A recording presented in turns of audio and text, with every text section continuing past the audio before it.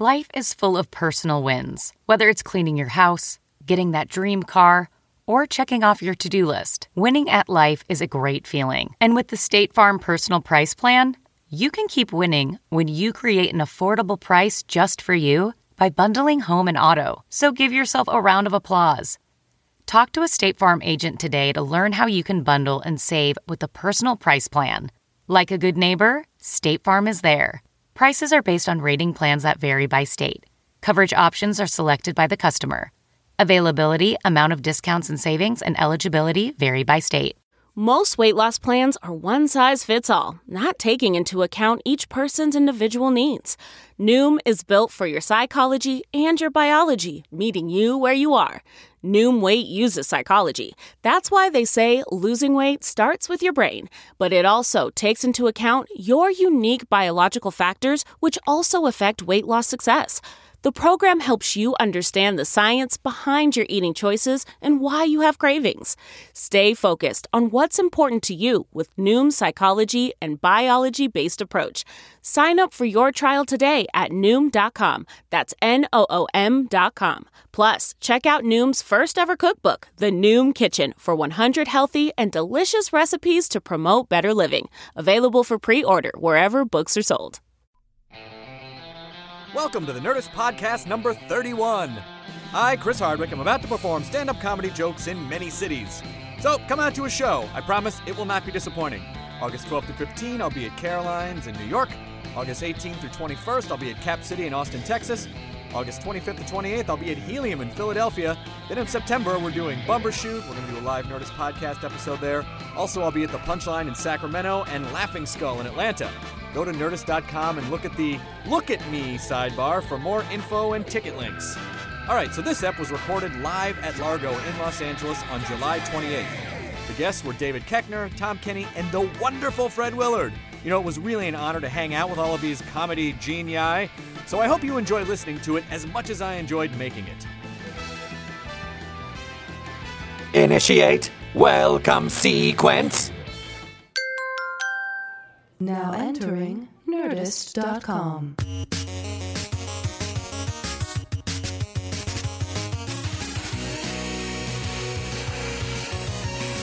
Hello! Hey! Hi!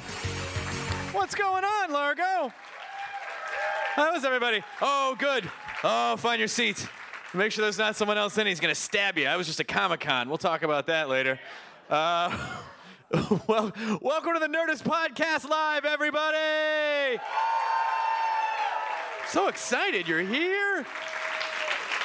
Want to do a show? It's going to be amazing. I'm not going to do... I said that word again. People give me shit online because I say amazing all the time. But there is no better word than amazing. This show is going to be amazing. Fred Willard is here, everybody. So exciting.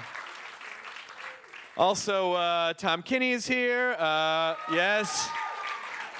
And I feel like I come out and blab at the beginning of all these shows. And two things: I don't want people to feel like I'm going to come out and force my material on them every time. And then after like the third podcast, I was like, I'm fucking running out of material. Like, I can't come out and burn through this shit. I'm going to go do live shows. People are going to be like, they heard that on episode 27.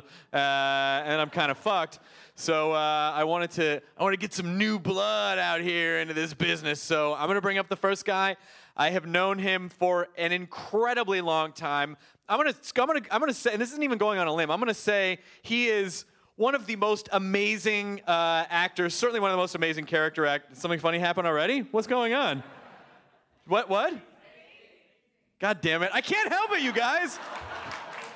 Give me a better word, I'll just fucking whip out a thesaurus. I just need to find sublime, incredible, fantastical, delightful, a triumph. What? Titillating, that's a little sexy. Your next performer is quite titillating. It's George Takei. He's titillating. George Takei is titillating. This season of True Blood, titillating. I had to go 5 minutes without some dude with his fucking pecs out. Now, I know how women feel all the time about objectification. You watch True Blood, it's like, really? Another... Does Jason Stackhouse have to be showing off his fucking 8-pack again? Anyhows, your next performer is... did you say fuckalicious? I love it. Your next performer is fuckalicious. Please welcome to the stage, Mr. David Koechner!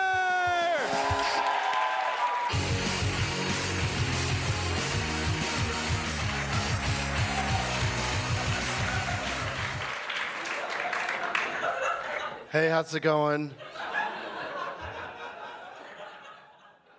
I've never been referred to as fuckalicious before. I think it was a guy that threw that out. So I'm interested. I'm kind of having a rough day. It's one of those days, you know. But I have a saying that gets me through it, you know, on the tough days, the really hard ones. There have been a lot of them lately. I'll just say this. I say, fuck it, let's eat cheesecake. Am I the worst one?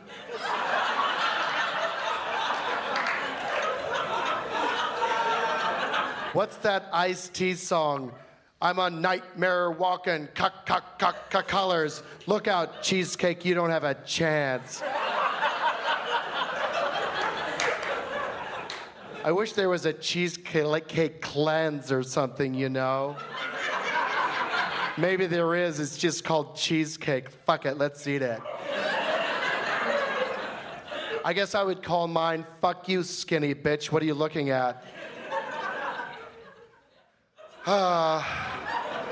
Anyway, I'm a little upset today because of Roy. I know it's confusing because my name's Roy and my boyfriend's name is Roy. And, you know, people will say, hey, how's Roy? And I'll say, do you mean me or my boyfriend, Roy? And they'll say it's rhetorical. But I just say, well, I'm fine, but, you know, I think Roy's a mess. I'm not sure because I haven't seen him in a while, but probably a mess. Gosh, you should have seen when he moved in. He saw my apartment, and right away he said, oh, my God, can I move in? And I said, yes. And he's been there ever since, except when he hasn't slept there, which is most of the time. But I know he's there because I keep doing his laundry, and he keeps getting dirty. So I hope they turn that thing over in this state, you know, that Prop 8. Then we can get married, and then he has to come home. My girlfriends are like, are you sure he's your boyfriend? I said, it's a one-bedroom apartment.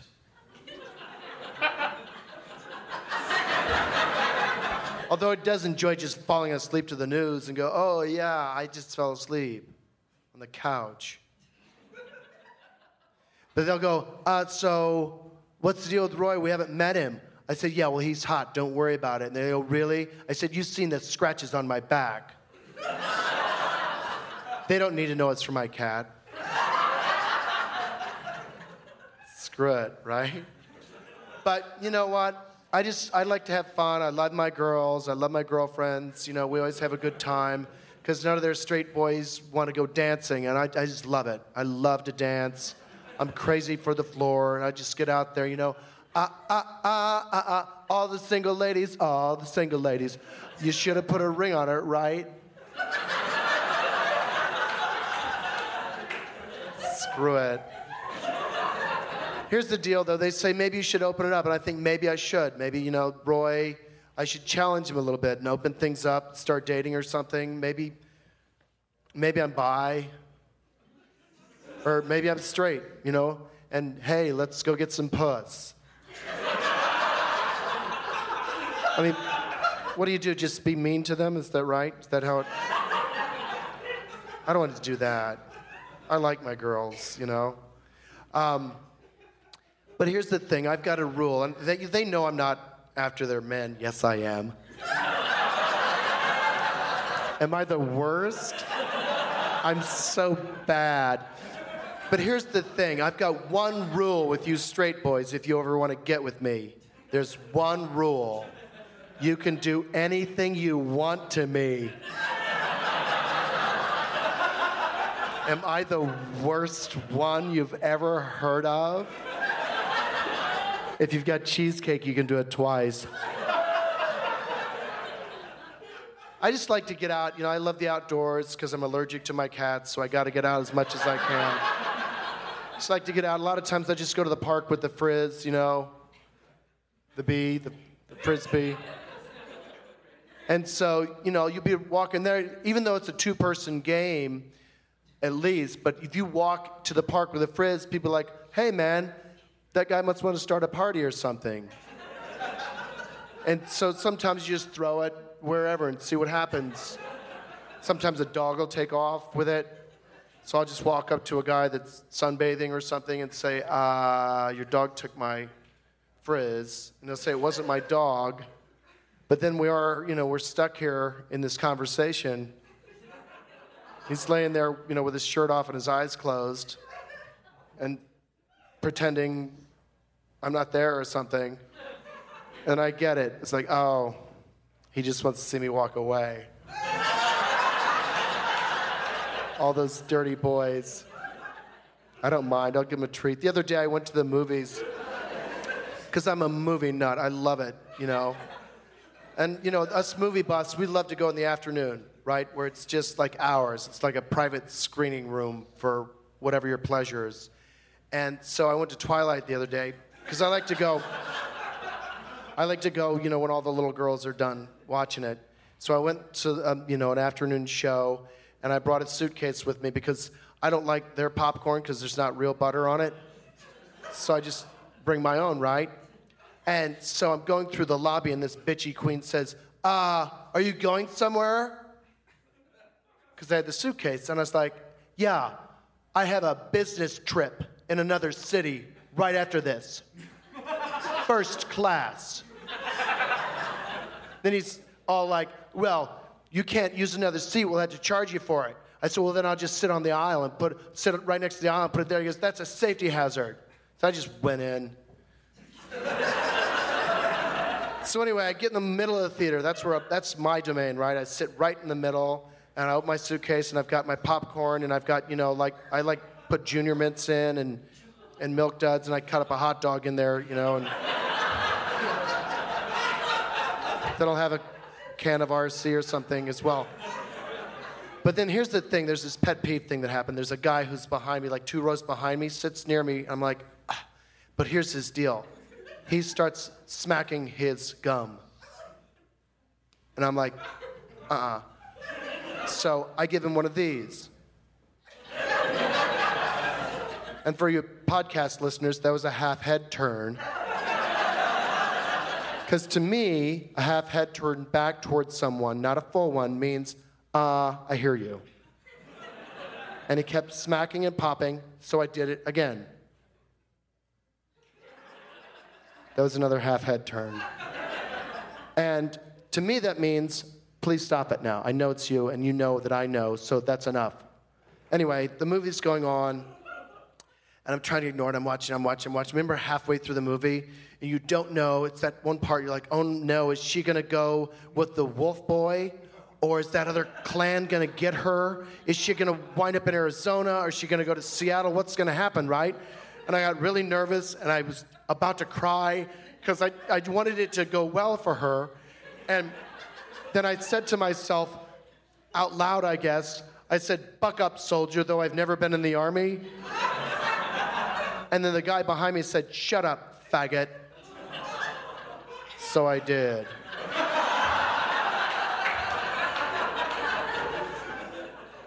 Then I sat there and I was thinking, and I said this under my breath, but I guess he heard it, and I said, you wouldn't say that if my boyfriend was here. And then he goes, you don't have a boyfriend. So then I stood up. I don't know what came over me. I stood up. I said, that's it. All right, you can insult me, but you cannot insult my boyfriend. And I was just like, oh no. And then this came out. He's the one that's been smacking his gum. Although there wasn't anyone near us, they probably didn't hear it. There were only 2 other people way down front. But anyway, then he got really pissed. And then he starts leaving his aisle, and he's going to come down mine. I'm like, oh, my God. And I was just frozen with fear, right? I was like, what's going to happen? I wanted to run, but I couldn't run. You know, I thought, oh, my God, I'm going to meet an EMT with a fat lip. Just my luck, right? And then I wanted to leave, but the other thing is I'd kicked off my clogs about halfway through the movie. And I knew there's no way I was going to find them in the dark. And I just bought them, so I just didn't want to leave them. I was like, shit. So then there he is. He's walking, you know, like this. He goes, what'd you say to me, and all this stuff. And then he comes walking faster and faster, and boom, he trips on the suitcase. And he busts his chin wide open. I said, score one for the rainbow.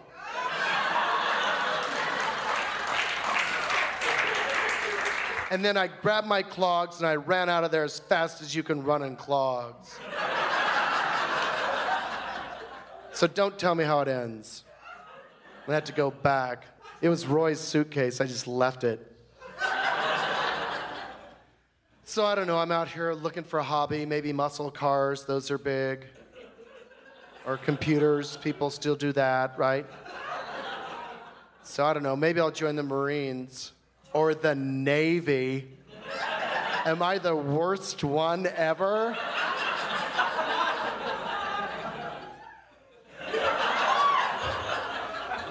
Anyway.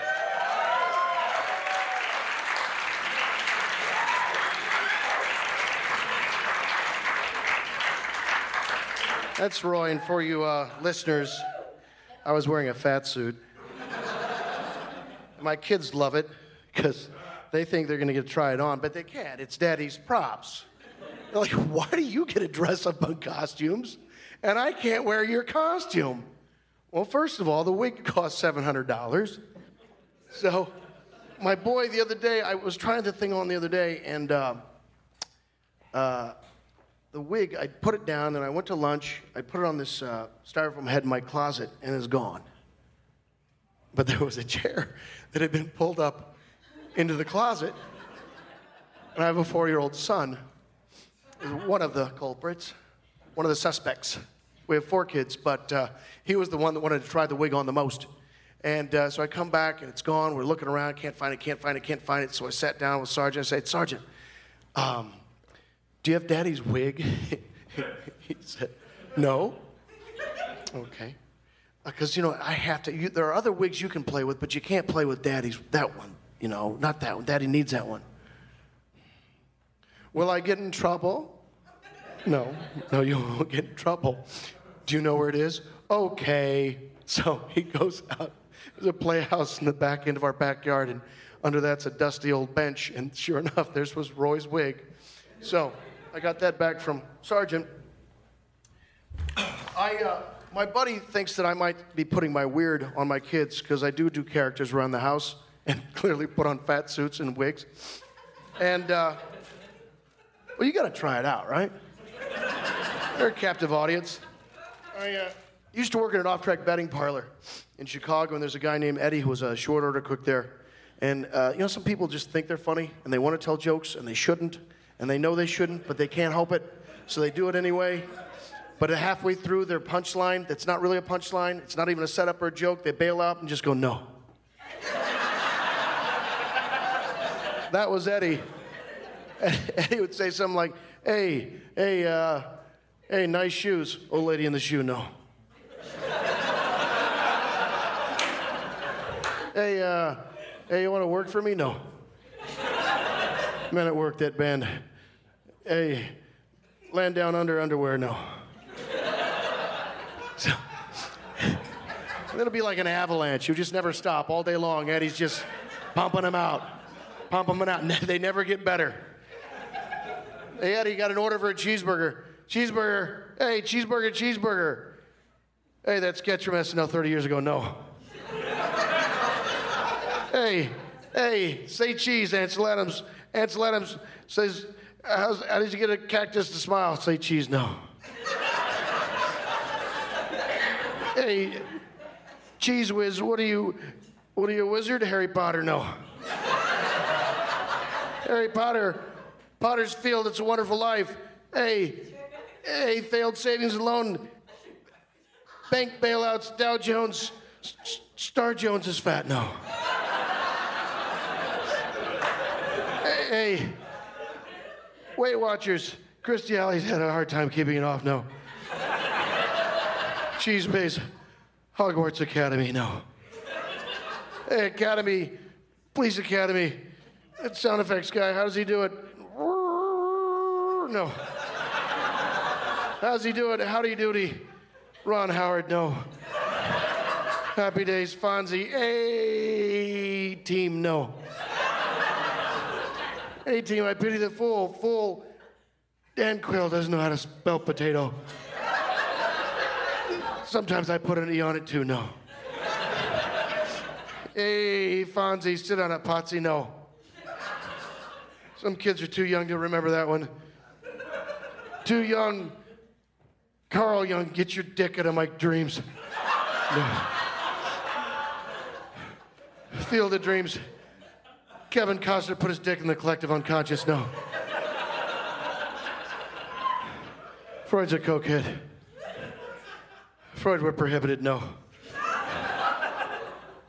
Prohibited, prohibition, inhibitions, innuendo. Kevin Costner in the window, Mr. Brooks, no. Psychological thriller. Thriller, Michael Jackson, no. Jackson Pollock, stream of consciousness. Conscientious objector, Vietnam War, the world's Waterworld, Kevin Costner, no. Untouchables, can't touch this. Don't touch me there, Michael Jackson. Don't speak ill of the dead, dead men walking. You talking to me? You talking to me? Robert De Niro analyzed this.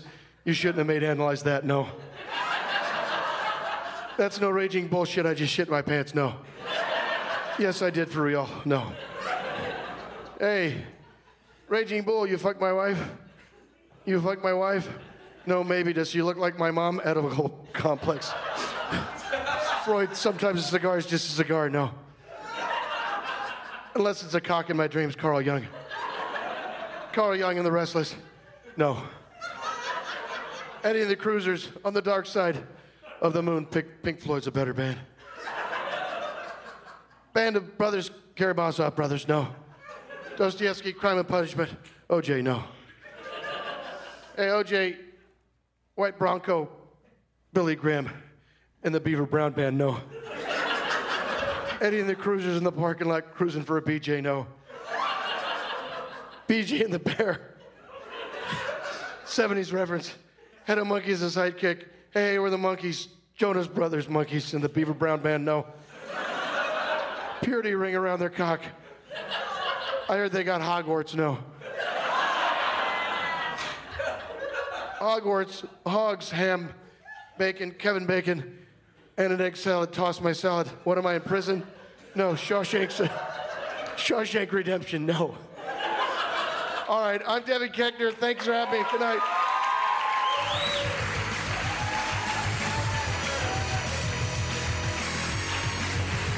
David Koechner, everybody!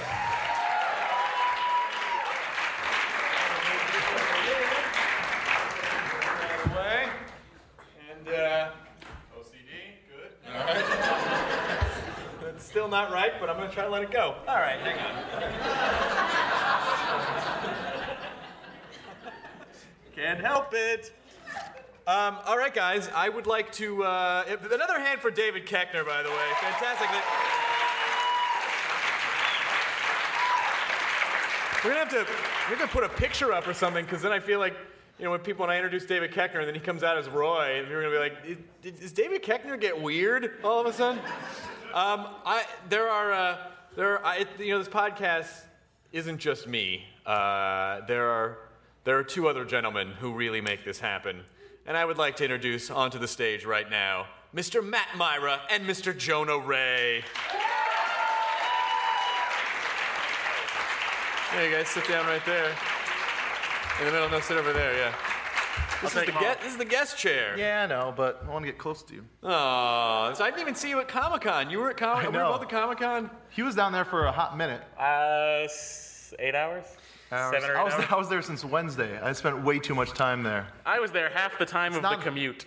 Yeah, you really were. It took forever to get down there. Yeah. It's ridiculous. I was talking to Brian Posehn about how we were surprised there aren't more fights in San Diego, because downtown San Diego is a predominantly jock culture. It's like, well, there's like a bunch of like college jock, like, beachgoer type bros, and then there's like every serviceman ever. Yeah. And it's like a lot of. That's where they keep them all. They all go there because you can rape and fight and not get in trouble. Yeah. Because everyone else, it's just like it might be a slight misrepresentation. No. That's how it happens down there. All right. Well, it's like the girl's gonna get raped, and then the guy, she's like, oh, explain the guy. He was a beefy dude with a crew cut. I can't really do anything about He had that. collars popped up on a polo shirt. No, I didn't rape that girl. It was a prank. Like a fuck prank. Whatever. I'm a frat guy. What do you want to do? You got fuck pranked. Yeah. Surprise! Here's my penis. San Diego. Yeah, I'm surprised, but it's like they all come out at night. All the jocks. The jocks come out at night. The jocks come out at night. They come out at night, but like by that time, all the nerds that feel empowered during the day are all exhausted from walking more than they ever have in their lives. Right. And also being in the sun more than ever. Yeah, exactly.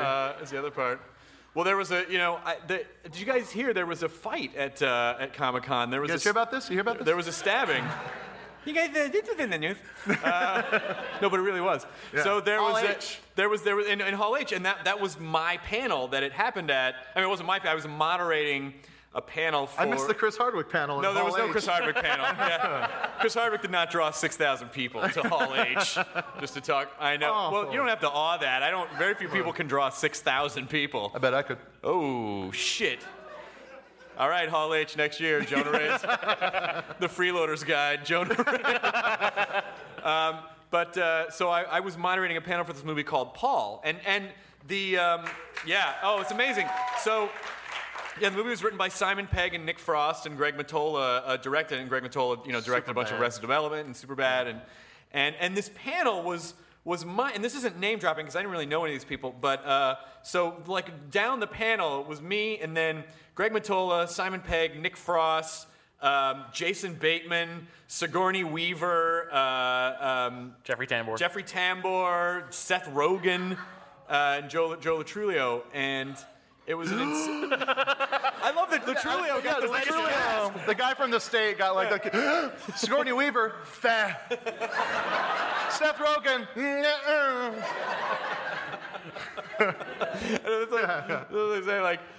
so I managed to get all these people together. There was the President of the United States was there, Christ was resurrected, Johann Gutenberg. I'd rather not. And Mario Lopez. Now that I'm equating Latrulio with Mario Lopez. You can access my Hollywood. Well played. What's your Hollywood? It's my anus. Are you the worst one? The worst one ever. All right. So, this is great. This is Steel Keckner's bit. So we're in Hall H. We're about to go on stage to do this panel, and someone comes back and they're like, "We're gonna go back up to the green room. There was a stabbing." And we're like, "What?" And so there was a stabbing, but in true nerd fashion, what happened was they were fighting. Two nerds were fighting over a seat. One guy kicked another guy, and so the other guy just took out a mechanical pencil and sank it into his face. Oh, wow. Mechanical pencil. Way to go, nerds. They're selling fucking alien battle axes on the floor, and you have to attack someone with a weapon that has to be clicked to activate. Yeah. Was he doing a magic trick? Was he dressed up like the Joker? He was dressed up like the Joker. Yeah. I can make this disappear, sink. You know that you have to check your weapons there. There's a place to go to if you have like a Klingon battle axe of some sort. It's called a batlith. What? No. I'm sure it is. He's not. Well, it is. He's not. I don't know who should feel more ashamed in this scenario. But there was a stabbing and there was blood, and they had to stop the panel and. But who called dibs on the seat? Who won? Probably not the guy bleeding out of his eye. No, I bet he's like, no, I'm cool. I really want to see the Paul panel.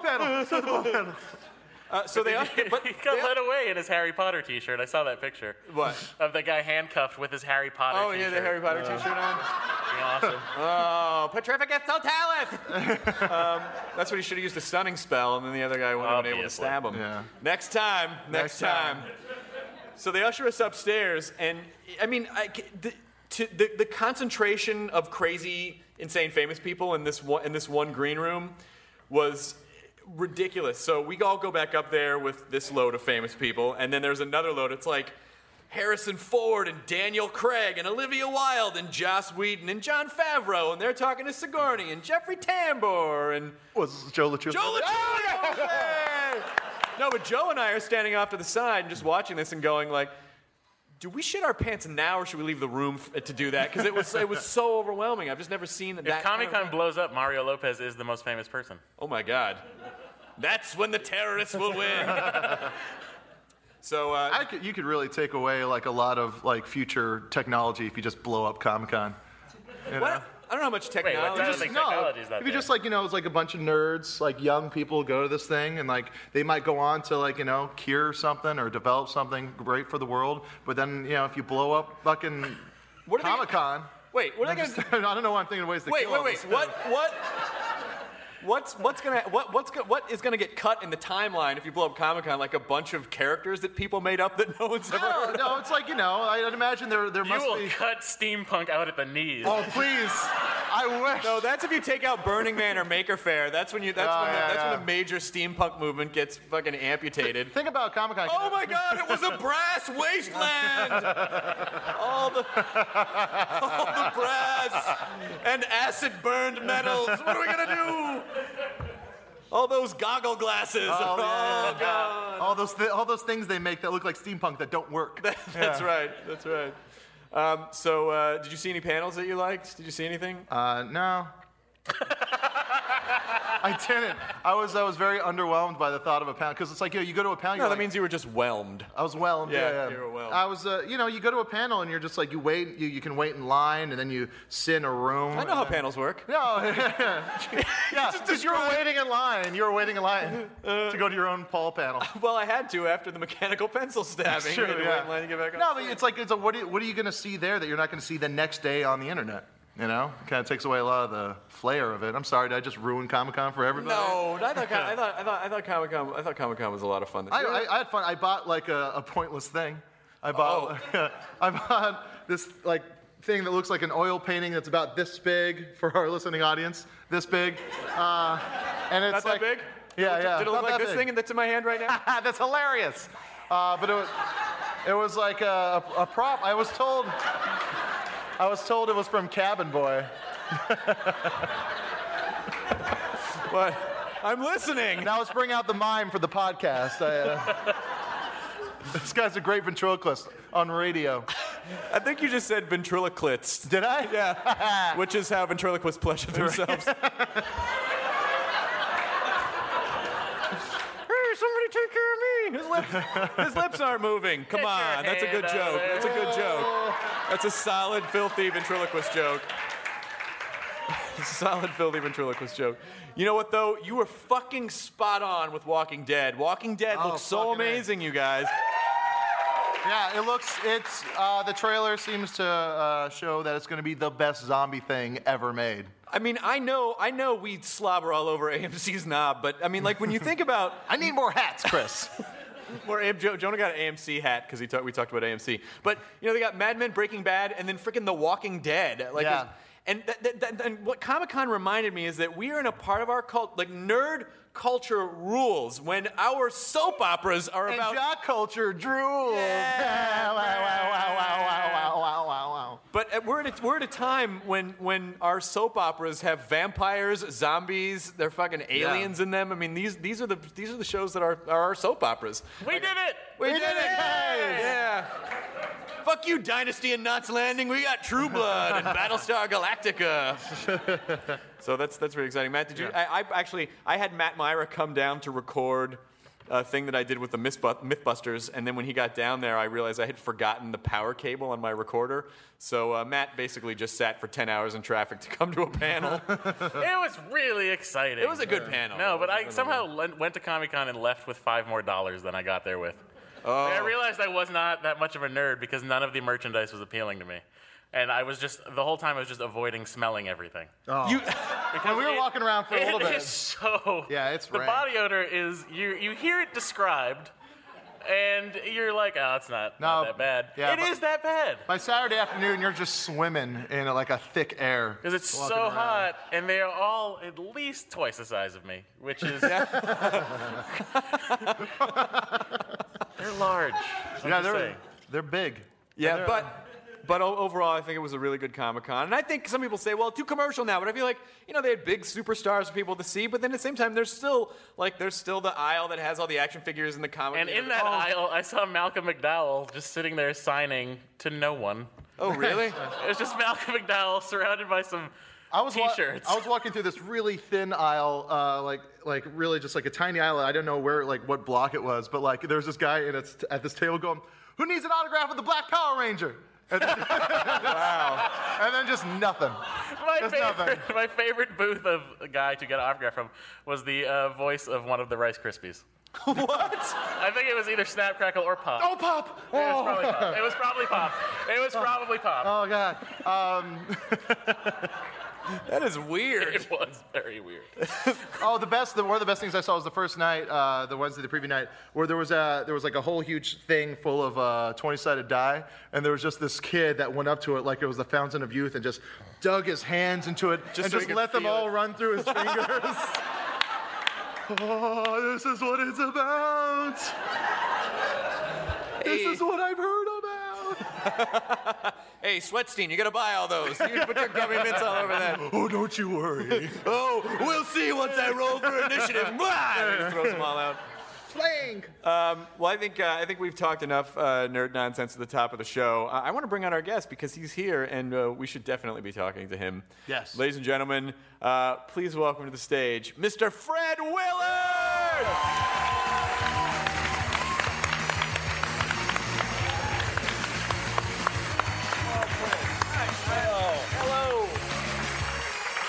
Boy, at this table, it looks like we could solve a lot of the world's problems just sitting here. Yes. I'm seeing around Roosevelt, Stalin, and Churchill. We'll decide the whole world. That's exactly. Stalin, yes. Polio. Mustache. And we didn't MC. What are your thoughts, Mr. Roosevelt? Oh, well, funny story about World War II.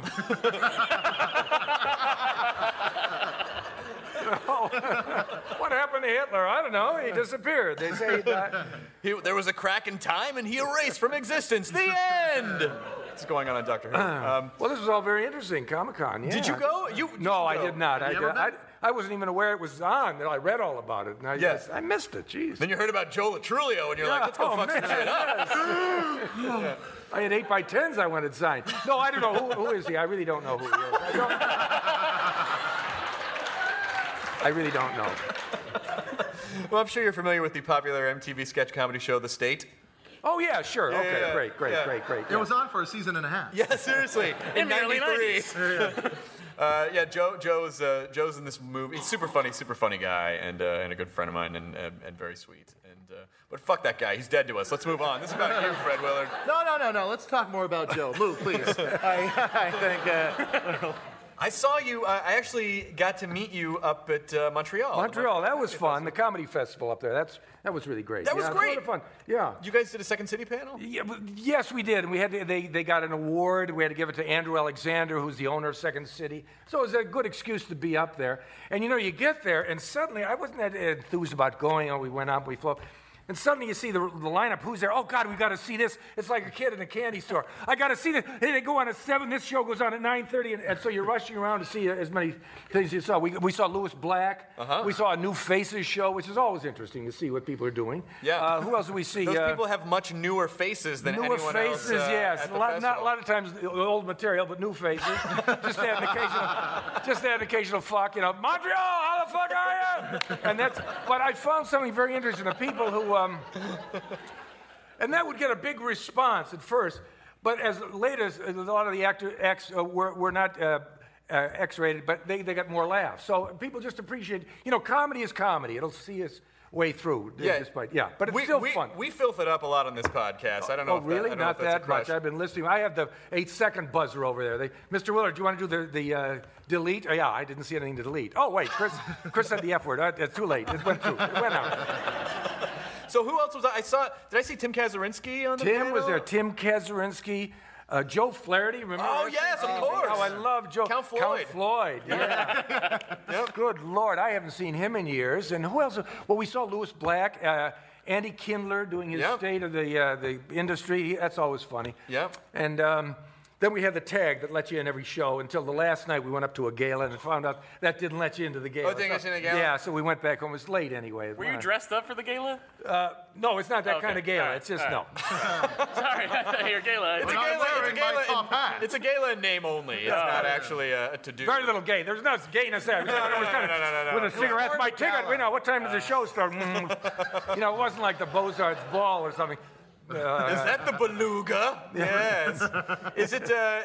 Have you been? You must have been to Montreal before. I've been there several times to do different things. The most interesting time, I went there once, and we're doing something much like you're doing, only it was on a video, and I got to interview every comic as they came off stage, which was great. And I would try to see their act, and I talked to Dave Attell and Howie Mandel. I mean, I just was looking through pictures. I talked to everybody there. It was great fun, just for about 4 or 5 minutes. Yeah. Just in time that I didn't run out of questions. So what's your favorite color? Oh, that's not right. Oh. What's the funniest thing that ever happened to you? But it was just enough to stay interesting. Howie, do you blow a glove up on your face still? Did you ask me that question? The first time I ever saw him was at Toronto, whatever the comedy clubs there. Yuck Yucks, probably. Yuck Yucks. Yeah. I didn't know that was his whole act. He came out of the... But it was really the funniest thing I'd ever seen. And it's a funny thing for this internet. The producer came to me and says, Howie Mandel doesn't want to be interviewed. I said, oh, okay. He said, but you know him, don't you? I said, well, kind of. Could you talk to him? I said, oh, geez, you're putting a lot of pressure on me. So I said, okay. So I went over across the street into his dressing room, and he was very kind of sullen at first. I said, Howie, and we talked, and then finally he said, I saw you in Toronto. That's the funniest act I ever saw. And he just warmed up. And all of a sudden he says, I'll be on your show if you want. Nice. Yeah, so he came on, and we had a great time. We talked for about 15 minutes. It was really great. Don't fucking touch him, though. He'll lose his mind. I don't know if he had that problem then. Oh. I mean, I don't know, because he came in and he was holding a dog turd in his hand. He says, look what I almost stepped in. See? Exactly. I almost, get that? So look what I almost stepped in. It was probably It's an old joke, It was probably after that happened, that he developed that. Hepatitis, damn it! I heard the weirdest cat call that I've ever, not to me, but in Montreal, there was a group of women walking by, and what would be stereotypically a carload of douchebags drove by, and one of them leaned out the window and said to this woman, "Do you have a husband?" Which I thought was like a really, it's douchey, but it's a very polite question to ask. Yeah. I have a friend a little while than that. They were driving down an alley, and there was a prostitute in the alley throwing up, just throwing up. And he rolled down the window, and he says, "How much?" Is this my water? Is this a water? Yeah, that's water for you. I don't want to drink it, but I just have a plant. I got to water it. Yeah. Oh, yeah. These things, you let them go in this heat, they'll die. Not bad.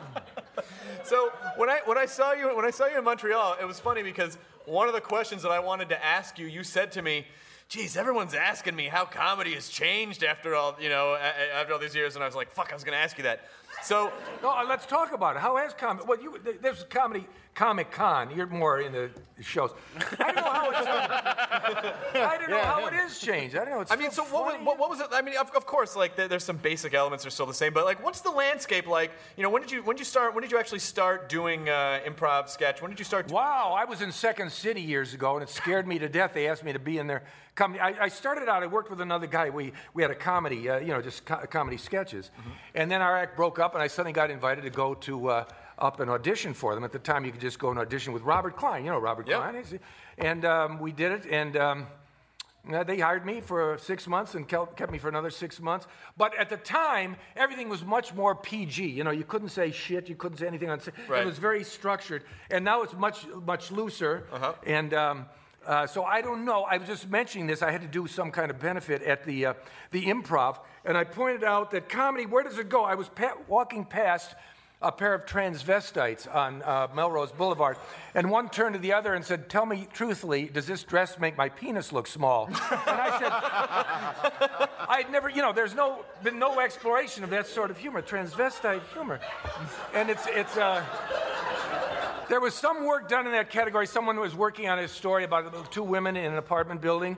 One said to the other, I think my son is having an affair with another gentleman. And she said, oh, really? And she says, no, O'Reilly. But they were not Chris, this is a true story. No, good, thank you. I'm sorry, we wanted the plan. Yeah, wanted the plan. Wait, I'm full. Okay. Anyway, that's no more jokes. Let's get this whole situation solved. There must be some situation we can solve here. What's the latest thing? Those councilmen in Bell, is that where it is, Bell? Yeah, I think so. What happened to the oil crisis? That's kind of forgotten now. Yeah, everyone got excited about it for a while. Everything's fine. Yeah. They capped it. Yeah, they capped it. Then Lindsay went to jail. She's probably out. Now these people in Bell, let's concentrate on. And now, where's comedy going? In which direction? The transvestite comedy. Great for the gay community, great for the transvestite community, great for the comedy community. There we go. That's it. Let's move on to the Fred next Willard in 2012. The next topic. We just covered everything. Just about everything. There's no more problems. We just solved everything. You were right. Yeah, this is great. So I saw you and in Aspen. I saw you and Martin Mull like 10 years ago. Maybe do a Fernwood reunion. Was it 10 years ago? That was great fun. Or 2001 maybe. It was like 9 years ago. Yeah, 9 years ago. He's great. I just saw him a couple of weeks ago. Martin is an artist. He plays a guitar. That was a lot of fun. That was a long time ago. It's amazing to me how many people come up and say, "Hey, I remember you on Fernwood tonight." So, but they'll usually say, "I was just in junior high school, and my parents let me watch." And I said, "Well, we were all young." My mom used to bring me to the set, and I had to have a tutor. You had to have a parent on the set. So when you're doing that show, was it a show that? Did you come up with it together, or did you get cast on the show? What was? They called me in, and they said everyone said you'd be just right. You're going to be this co-host. It's like a spoof of the Tonight Show, and I didn't want to do it. Because I'd done some pilots called Space Force or Space. I was going to be a sitcom star, and I said I don't really want to do it. So they said, well, just stay around for about a week. We're going to just do some run-throughs until we find someone else. Mm-hmm. So in sitting there going through it, I said, this is very funny stuff. And Martin was very funny, and the writers were very good. And finally, at the end of the week, I said, I'd like to stay with this. And it was only supposed to be on 1 year, and it was called Fernwood Tonight. And so many of the celebrities who were Norman Lear's friends. Mm-hmm. Carol Burnett and Burt Lancaster and all these people loved it and wanted to be on it. So they said, well, how do we explain that this show is coming from a little town in Ohio? So they changed it to a little town in California and renamed the show America Tonight. Mm-hmm. And all these celebrities came on and did it. So it was great fun. We did 2 seasons. Well, the thing that I read about it was that it was Norman Lear. It was like a summer replacement for Mary Hartman. For Mary Hartman, yeah. Which I can never remember. Was Mary Hartman a sitcom? I remember watching it as a kid and feeling like it was. They just had that Norman. You thought it was a reality show. Well, Norman Lear, like sometimes he would drift into the serious. It was very gritty and very real. Yeah, and we did it. We did. They got anyone they wanted. They had Tab Hunter. They had Shelley Berman. Anyone they wanted, they would get on. Joe Trillo? No, he was too young. He was a kid. Damn it. He claims he was too young, but I think he's lying about it. I looked at his birth certificate. Where's that plant? It's over there. My plant died. Yeah. Too much water. Gotta keep on it. Too much water. Did you ever do stand-up? Yeah, I did. Yes, I did. To make a long story short, the key is to people. Make it long. We got a lot of time. Okay. When people come to see you, it's great. Mm-hmm. And I went out and. Much like Tom Kenny's going to do. He's got some music. I love to do music. I might ask Tom if I could sing a song. You should. Yeah, what the heck? What's he going to do? Say no? Look like a complete dick. I'll do a walk-on. Do a Bob Hope. And then everyone accepted, get off the stage. Thank you. Mr. Willard has wet himself. No, I was watering my plant. Come on. It was a bit. It was a routine. What's the point? But if you hit like a late show where the audience comes, they don't know you and they've been drinking, it's tough. Yeah. I had a 45-minute act I did in 20 minutes one night. But I knew, but I have a thin skin, and I'm not the kind of comic who'll stay on to get an audience. If they're not laughing, it's like having with a girlfriend. She doesn't want to, doesn't want to cooperate. I'll go on to the next girl. I don't want to try to win over the audience. No. I just hold on with all 4 limbs. Oh, do you? I'm going to grind your will into a nub. Oh, boy, until the police are called. Yeah, they have to pull me off. That's kind of how my Then you got a whole Mel Gibson thing. Yeah. What was he thinking of with that girl? I remember was he thinking of? Oh, it's just a prank. Remember how funny Mel Gibson was with his practical joking? My favorite part of the Mel Gibson tapes is when he can't hear her and he goes, "What? What?" Oh, Mel. But I don't think she was a gift either. I wouldn't. I think I might have. Oh, they're both awful. That's right there. Who knows? There's a sitcom for next year, Comic-Con. Yeah. Mel and what's her name? Who knows? What's my point? There was a comic I know, Bill Kirchenbauer, the funniest guy. He was kind of a bald-headed guy. He did an impression of a garbage. He was on Just the 10 of Us. Yeah, yes. Yeah, he was the dad. He did an impression of a garbage truck. I mean, this guy was physically, and he said one night a guy was sitting in the front row and said, "When are you going to start to be funny?" And I said, geez, if they could say that to Bill Kirchenbauer, if anyone said that to me, I'd say, I don't know. Well, can you come back in a few months? I'm trying. They don't want to hear that from a comic. I'm trying. Is anything you like? Would you like it? As you go out, there's a list. Just give your comments. They don't want to hear that with a comment. No. How are you, Montreal? We're the best fucking town. When you start saying, any notes, any suggestions for my next act? If anything for me didn't fly in Montreal, I would just say like, désolé, which means I'm sorry. Je suis un American stupide. Like, I'm a stupid American. And then applause break. He spoke French to tell us he's stupid. What a charmer. Bill Kirchenbauer also used to do an impression of a bowling ball because he was bald. Yes. And then he would just get into a ball and roll across the stage. Remember he would do the thing where he had the toilet seat covers? Yes. Push his head through the toilet seat. Yes. Very entertaining. Look it up on YouTube. Very funny. It's probably on the YouTube. It's on there. Someone told me that Lucille's balls husband. Whoa, what? Lucille's balls. That's a... I put the apostrophe S in the wrong place. Lucille balls. That's a transvestite. Husband. That's a transvestite. Yeah. That's a... Lucille's balls. Queen, Lucille Ball. That's that computer. Anyway, her husband, what was his name? Gary... Desi Arnaz? No, her real husband. They said... Gary No, am I thinking the wrong... No, Ricky Ricardo? Who she married after Desi Arnaz. Jerry Morton. Yeah.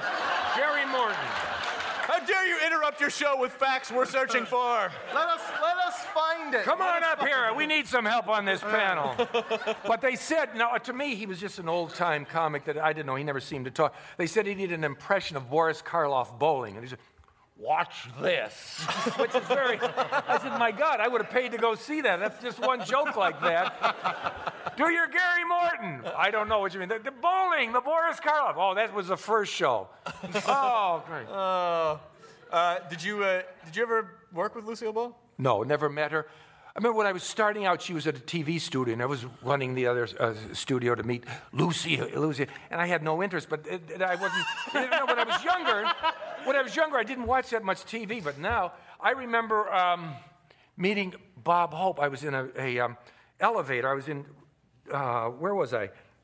San Diego. Out here. Where was he? San Diego. Where was I? Toronto. Dayton, Ohio. Vancouver, one of those towns. And I was in the elevator, and I was doing a Steve Martin movie, Roxanne. Oh, yes. And I got in the elevator, and Bob Hope was standing there. It was just him and a young woman who I assumed was his daughter.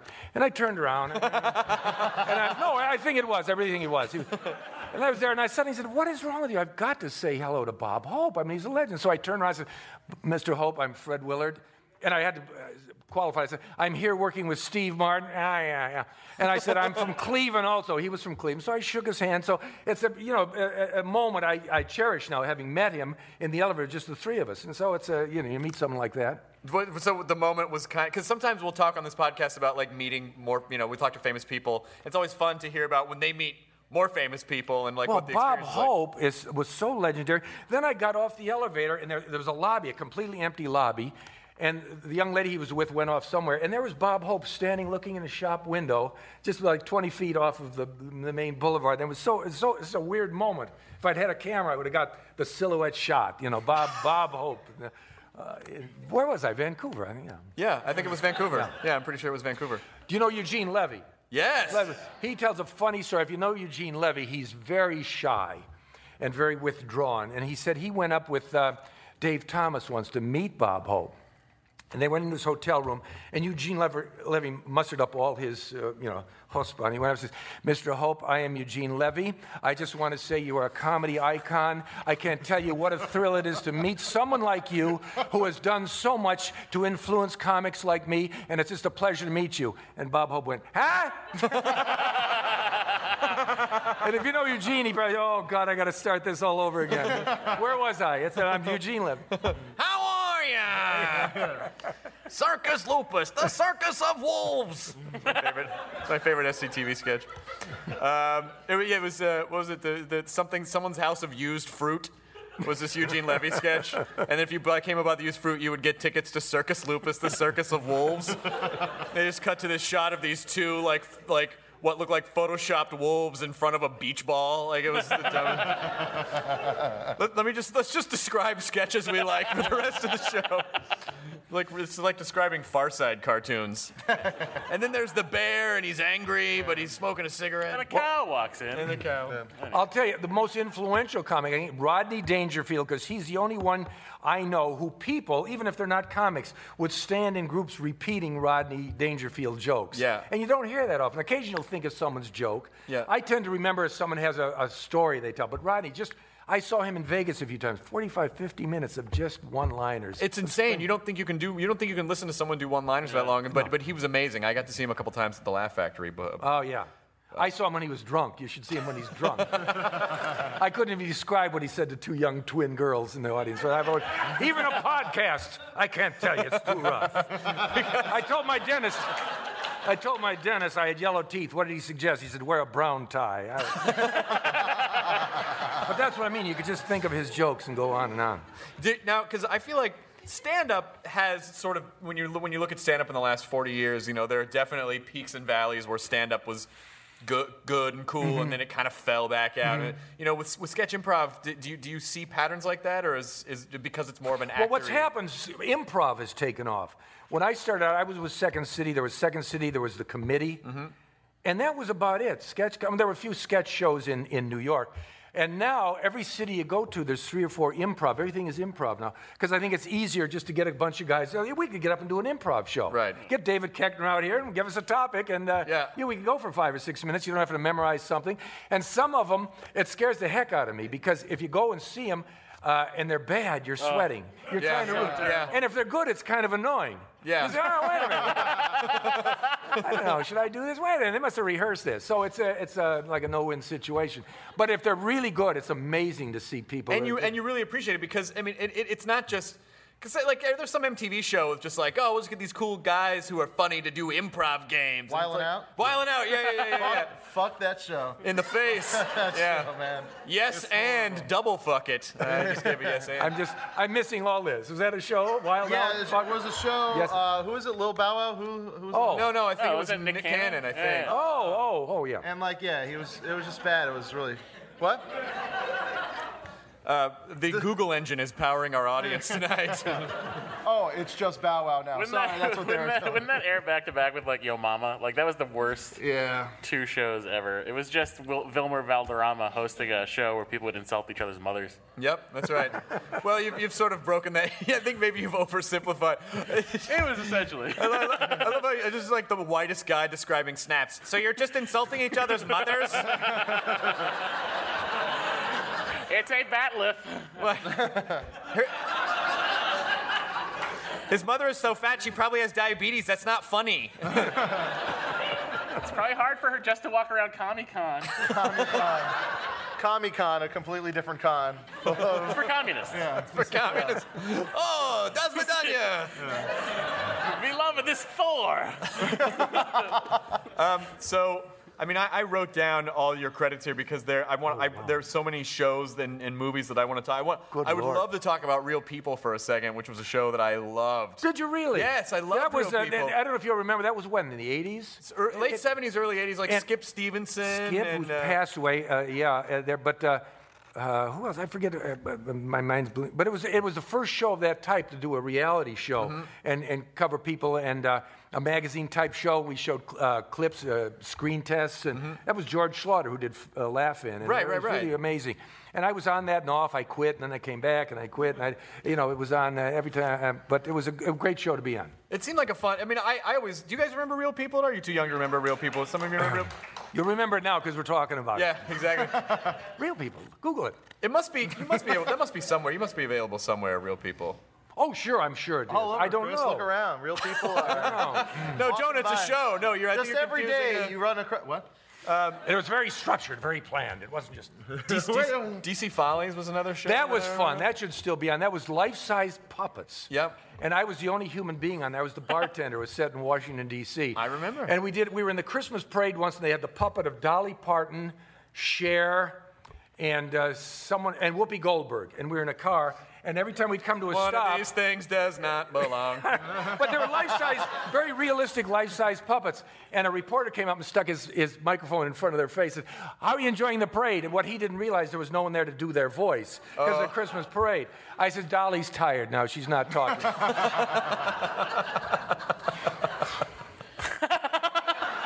But it was a wonderful show, and it was very topical. And 3 people did all the voices. Oh, really? Yeah. Did they give you any of the DC Follies? But there should have been a DC Follies thing at Comic-Con. Yeah, but it's off the air. It's gone. But we could have brought it back. We could have brought it back. It would have been great. The internet can bring stuff back. It brought back Family Guy. Why can't we bring back DC Follies? Get on it, nerds. Then, of course, you fell in with... or maybe you were already. How did you get hooked up in the whole Christopher Guest clan? I'm not quite sure. Let's see.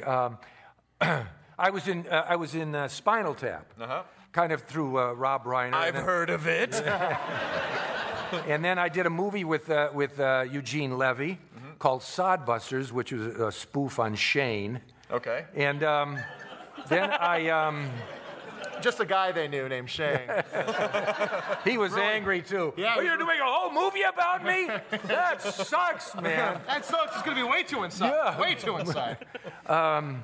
And then he just called me out of the blue and said, "We're doing this movie down in Austin, Texas," and he said it's going to be all improvised. And I said, "Oh, that's great. No dialogue, nothing to memorize." And I said, "Oh, geez, you got to come up with it all yourself."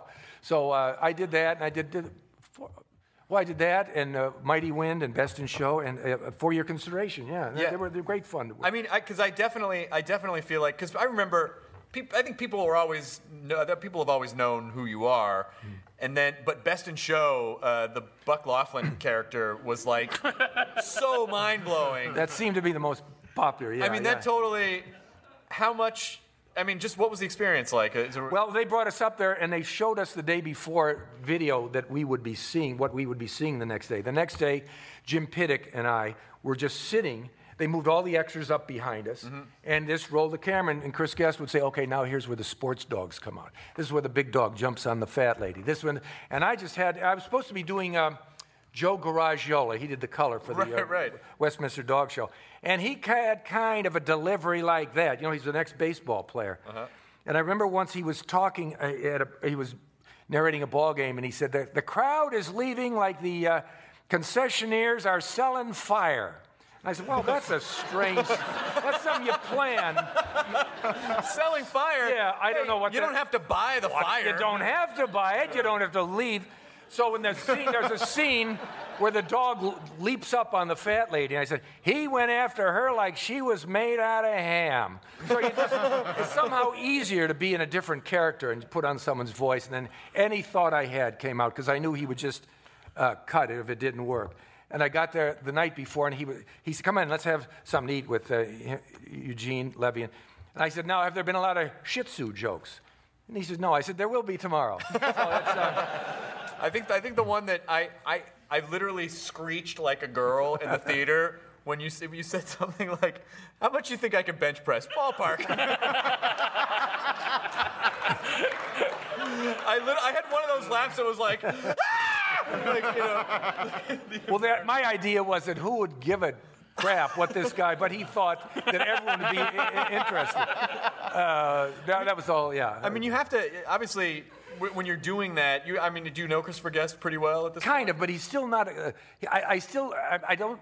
We never go out to dinner. He's very standoffish and very cool. I think just now, if I see him, I can kind of get a little smile out of him. And he's married to Jamie Lee Curtis, who couldn't be more outgoing and warm. They're a great couple. But Chris, I just love him. I'd love to be in his inner circle. I'll tell you why. We were sitting in the office during one of the intervals, and two gardeners were putting up a tree, planting a tree and going up like that. And he said to Eugene, he says, "Look, Jim Iwo Jima." And Eugene laughed. I said, "I don't get it." He says, "Oh, we have a funny thing where everyone's lesser brother is named Jim. John Belushi has Jim. Don Amici had Jim Amici. And here these people were putting up a tree like a flag. Jim Iwo Jima." I said, "God, I wish I'd love to be in this crowd and just hang out with them." Is that where you start trying to do the joke with people like, Jim Blue Collar, and then they're like, "What? Yeah, that's not I funny, don't Fred. get it. Why Yeah. would you try to?" I always, you have to have a lot of. You must have a lot of faith in a guy when you're just improvising, and they can literally cut the movie in one of any 5 million ways. Yeah. So you just, pitch in. That's what I did in Best in Show. I said, this is going to end up on the cutting room floor or just a voiceover. So I said, any thought that comes into my mind, I'm going to express. Yeah. And I did, and he left a lot of it in. Mm-hmm. And so I was very happy with that. Do you really feel like that's the best? If you're improvising, is that really the best way to do it? I know UCB has the don't think mantra. Yeah, that's the best thing, and that comes naturally if you do it all the time. If I was at Second City for 1 year, and the first few nights, what do I say? After a while, you just go out, you close down your mind and just say anything comes to your mind. That's the best thing to do. I found since then, people say, "Come on, get up and improvise with us." And I'll get up and something will be going on and I'll think of something and then they're past. They've gone down and it's too late. But so that's the best thing to do. It's like anything if you do it over and over. Yeah. Did you ever teach at Second City? No, I didn't. But I remember years ago when I first started, I was in an off-Broadway show in New York that Alan Arkin directed. And they asked me, they said, "Fred, would you come in on Saturdays? We have a college group that's interested in improvisation." And I said, well, they said, and whatever they paid at the time was just what my rent would be for the month. So I said, yeah, I'll do it. So every Saturday I went in, all these college kids, and this is another lesson, there were not that many improv games at the time. So I would get them up. I found the best thing to do is get two people up, give them a situation, and let them just do it. That's the best way to learn. It's like tossing someone overboard, and they'll learn how to swim. Mm-hmm. And I found that 3 out of 4... Some of the time. 3 out of 4, like handling an inanimate object, or an object. Take a basketball. It's not there. It's sensory. Take it up. 2, 3, the third, the fourth guy would go like this. I said, no, you're holding a ball. They just wouldn't get it.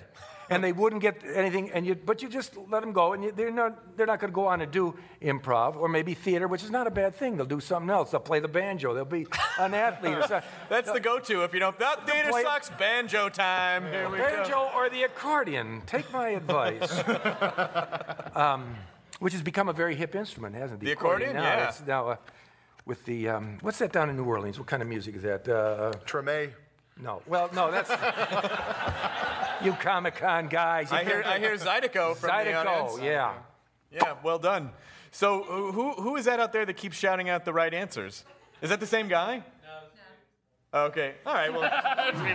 It's great to have a knowledgeable audience out there. It's a smart audience. Yeah, they know what we're talking about. They're ahead of us. Smart bunch of nerds out there. Like, for instance, if I were to name the most famous Zydeco player, it would probably be, what? Motherfuck. I had no idea. I thought it was just going to be like... Tom got it. What? Tom got it. Well, of course Tom got it. He's an encyclopedia of... there was a guy I saw there down there. There's a place called the Rock and Bowl in New Orleans. It's great. It's a bowling alley in the back. They got rock shows. And you hear that Zydeco music. It's great. It's like heavy rock and roll and country and New Orleans Cajun. It's great music. Yeah. Do you tour down there a lot? Do you tour? No, I don't know what I was doing down there. New Orleans. I woke up, I was in a Greyhound bus station, completely naked. Who knows? You fall asleep on a bus. You wake up in a bathtub of ice with one kidney. Who knows what's going to happen? Then I found it on eBay. That's my kidney. Well, I just put Fred Willard and Kidney in there, just kind of crossing my fingers, and lo and behold. I was down there for something. I think it was NAFTA. What's that? NATPE.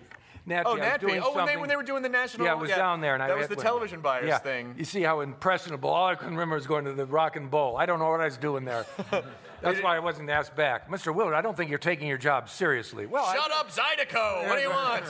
Buckwheat's here. Yeah. Or as the girl I was with kept saying, woo! You must have something else to say. Woo! Okay, all right. Have another beer. I'm going to sit with this lady over here. You're a librarian? Good, let's talk. I'll make your decimal system all dewy. All right, come on. Oh, wait a minute. Fred, what kind of show is this turning out? It's a filthy show. I apologize to you guys. Thank you. They said, Fred, this is not going to be an X-rated show, is it? I said, no. I'll see to that. I've got the delete button. I became Nixon there, Mr. Nixon, yes. Yeah. You delete 18 minutes at a time. Nixon Frost. I do two impressions, Ed Sullivan, and Nixon. And Ed Sullivan, Nixon always ends up as, I'm not a crook. And right here on our show, so it just goes in. Fred, Tom Kenny knows, I don't do voices. Fred, thank you very much. We're seeing a lot of people.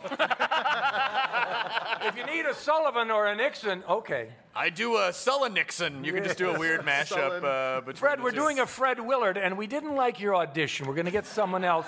You were great, you'll be on hold. We just need someone more Fred Willardly. Can I tell you that actually weirdly happened to me today? I was in the G4 building. I work for a channel called G4. I know it. Oh, you do know G4? I was down on their show. Oh, you have been? Well, that's usually how people know G4. Lightning fast show. You're in, you're out. You're out. So hip. And I thought I was killing, but the crew stands around laughing. And so you think, boy, I'm killing here. And the crew is laughing. Believe me, they don't laugh if they don't like what you're saying. I can tell you from experience. A lot of times you think you're going to get a safety net because you're like, we all work together. No, it does not work. So if they laughed, you earned it. But I was in there. I love guys who struggle with their water. You see guys that talk, it's just like this. You go, what the hell is going on? And then it's just the backward thing. How does this work? Yeah, so... I bought this at a stand where they were selling fire, and... God, this is like a marathon. Yeah, you're good. Fred, you're a little sweaty. Do you need a towel? Do you ever admire anyone who runs in a marathon or the triathlons, the Ironman thing? Oh, yeah. Oh, my God, their kidneys collapse. I sit around and admire them. I do. That's what I admire about them. I just sit around and admire them. You watch them stop by the side of the road and throw up, and then that's, I'd rather be a baseball player. I admire kidney failure. Yeah. Because your kidneys want to work, and then it's like, nope, nice try, kidneys. Yeah. I really admire 20 more miles. So, I was going to tell. I probably shouldn't retell the story now, but in the E building today, they were auditioning for a new show for E, and it actually said in a breakdown they were looking for a Chris Hardwick type singled out era. Chris, just grow the bangs back out. Just grow your bangs back out. Let me just put my oversized gas station shirt and my fucking hair drapes. Yeah. So yeah, I was this close to like grabbing a script and going into the room and being like, so, what are you looking for? And it just didn't happen. We need you 20 years younger. Take it down a notch, Jonah. 20 years. What the fuck? I'm sorry. How long ago was it? I can't. Not 20.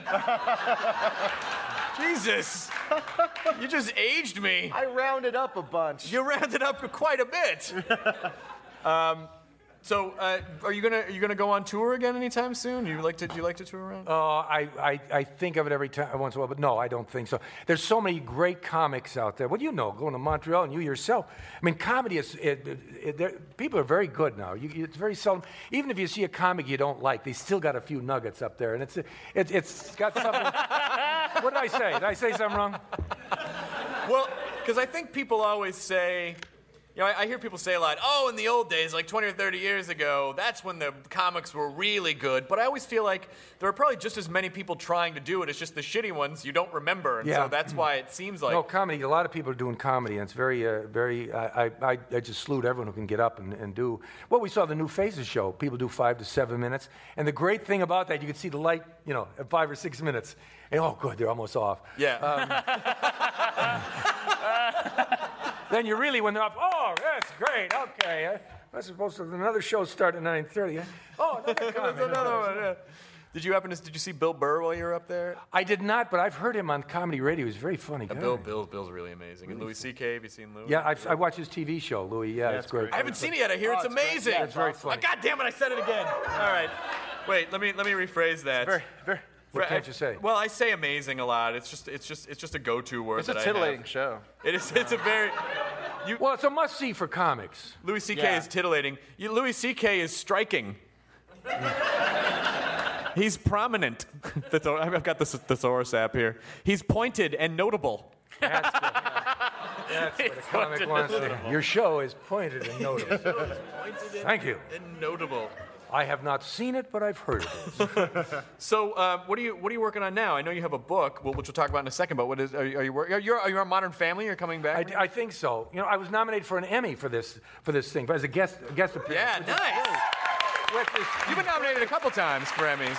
I was nominated 3 years in a row for Everybody Loves Raymond. Yeah. I didn't win, but the thing is, if you win, it's a bad thing because everyone says, "Yeah, geez, he wasn't that good." But if you don't win, people say, "You got robbed, man. This guy won all the time. You should." So it's kind of. But I love it. There's nice parties you can go to. They're great, and I'm still starstruck. I go to there's an Emmy party, and I look around. God, there's this guy and there's that guy, and and they know you, which is nice. Or they pretend to like you. Hey, I'm a big fan. Thank you. I'm a big fan of yours. Who was that? Who was that? Big fan. That was Joe LaTruglia. Man, it was really funny. It was really amazing watching. Seth Rogen was like, "Oh my God, Harrison Ford just came up to me and said he knew who I was." I'm like, "You're fucking Seth Rogen. Yeah. Everyone knows who you are." It was probably the pot connection too with Harrison Ford. So what are the Emmys like? Like when you very exciting if you don't go in saying I got to win this thing. You go in and it's very fun. It's a little long. It's like everything. You sit there and but the thing is it's great. James Lipton. I got to know James Lipton, and off camera he's a very personable guy. No, really. He's very nice. I sat at a table with him for a while. Very personal guy. But the first time I met him, James, I'm a big fan of your show, which really means I watch it in wonderment. Right. It's just, yeah. But for those of you on the actor track, but and I said, Fred, what is your favorite swear word? Yeah, and then they bleep it. You tell them to bleep it, and beep. I like it, but boop, beep, and then I also boop. But, so I said to him... It's fuck sauce titty tard. Like, I always want to go on and say, like, a really weird one. No one ever says, like, a really weird one. It's shit socks. It's shit socks. My favorite word, go fuck yourself. I've heard that so many times. Everyone will come... No, but I said to him, James, how are you? Big fan, great. I said, isn't this great? I didn't win, but it's just great. It doesn't matter. And he's... Oh, it mattered very much to me. I really wanted to win. And he didn't win, the poor guy. But I thought, it's so subjective. Who's the best actor? I mean, I see actors on soap operas who are good. They could be nominated. It's just someone, they put your name in, it goes up, and it's always flattering, and it's fun. There's parties, and you get a little notoriety. But afterwards, when I don't win, I'll put an ad in the trade, say, thanks, Academy, Fred Willard. People don't know. Oh, Fred, what did he win for? Best direction. Best, most improved. Or they'll just think... Most improved. Honorable mention. Honorable mention. Best, you don't want to be known attendance. I got the attendance Emmy. Most punctual. Fred's always on time. I've worked with him many times. Fred Willard, E for effort. You never wanted that as a kid. No, you wanted to get an A and a... What was a U for not good effort? That was gold. A U? You got a great grade, but no bad effort. You didn't want to get a D with an E for effort. You didn't want because that means you're trying hard and you failed. Yeah. Did you prepare? Do you ever prepare Emmy speeches? No.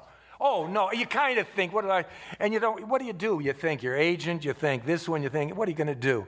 I won a comedy award once, and I thought I had a funny thing. I got up and I said, as I was sitting out there, I thought, what a great movie of the week this would make. And then I said, wait a minute, Fred, you're an actor. Everything that happens to you think would make a great movie of the week. I thought it was kind of an interesting thing. Actors, we go, this is wonderful. Just being on this panel, what a movie of the week. This would be a two-parter. The first part would be driving to the Largo, then waiting in the green room. That is so funny. Yes. That is so funny that you say that, because as a comic, every time, I'm not kidding, every time I walk into a room, I'm like, well, if you put the stage there and then you put a curtain behind people here, like I always envision like how you would set up a stand-up show. Well, the first probably, Fred talks to David Koechner. And then it'll be about 10 minutes with David. Fred talks to Tom Kenny. Now he's getting the green light. It's time to go on. And we switch to the audience, and do that annoying pam, pam, pam, pam. This kid. Enter Google guy. Yeah. And then that guy comes in. Zydeco is playing. Do you sit down? Do you still write sketch stuff? Do you ever write? Oh, yes. We my wife and I have a sketch workshop. Your wife is wonderful, by the way. Thank you. That's nice. Mary, she's here. She is. Tonight. Yep. Yeah. Well, sure she is. I think I left her. She's in the green room talking with my publicity guy, just going on and on. I'm going to be on. Oh, yeah, go ahead.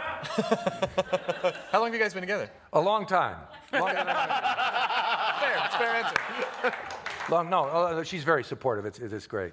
That's good. What was it? Oh, we run a sketch workshop, which is not people say, "Oh, you teach?" No, you don't. You can't teach. It's kind of like a social thing. People come in, and they bring in sketches, and you get up and do cold readings, and then. Once a month, we started doing a little show at Bang on Fairfax. They across from the old Largo. Yeah.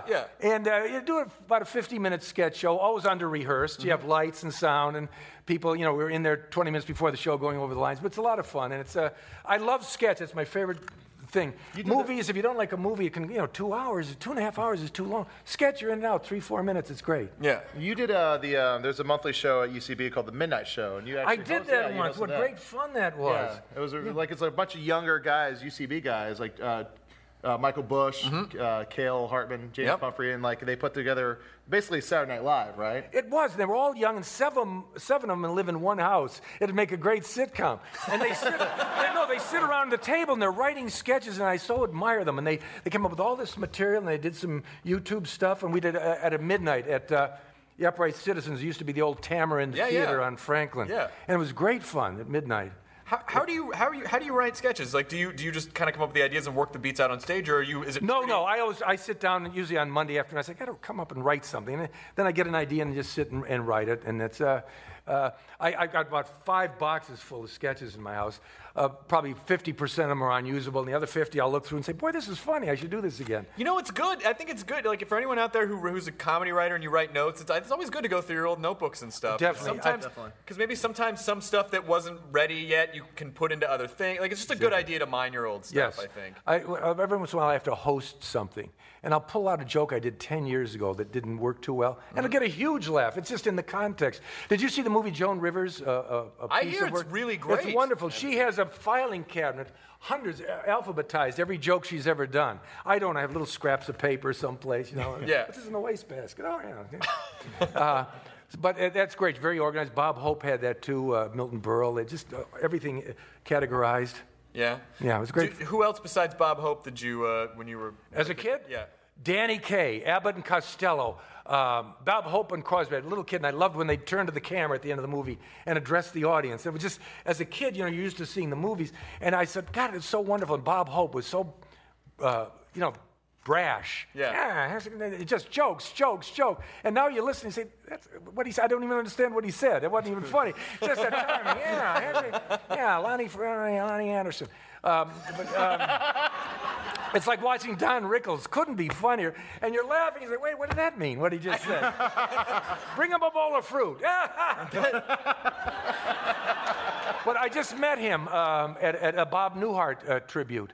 And Don Rickles knew who I was, just like, what's his name, Seth Rogen felt about. Yep. And he called me over and he did a few put-downs to his wife. Fred Willard, the least talented actor in showbiz, but I loved it. Then he grabbed me, I love you, you're just great, man. With Don Rickles, it's wonderful. And he got up and he did this stuff. Then later I saw him on Leno, and he did the same stuff, but it's so funny. And he's just so great. He did his Fred Willard is the worst guy. No. He's probably already forgot about me. Hey, I understand you met Fred Willard. Who? That hockey puck. Jay, get back. I'm here now. The band. Hey, you guys, is here? Yeah, a friend of mine saw, this was probably like 10 years ago, went to Vegas and saw Rickles open for Sinatra. And one of those last big shows that they were doing and said he was still like... I've never laughed harder than, 3 people. Don Rickles, when he just get going. Rodney. And the guy, Jimmy Martinez, years ago, I used to see him at the Improv in New York. He'd make me laugh so hard. And he never broke through. But Rodney and, who did we just say? Rodney and Don Rickles. Just laugh hard. Doesn't mean they were my favorite comics, because you watch Jerry Seinfeld. I sat through a concert with him at Vegas. I don't think I laughed once, but it was amazing. No, I don't mean that, but it was amazing. I came out, my wife will say to me, "You're not enjoying it." I said, "I can't believe it's wonderful." But sometimes you watch more and say, "Oh God, what great jokes." Yeah. But others, you go to a burlesque show and laugh. The guy comes out with, it's.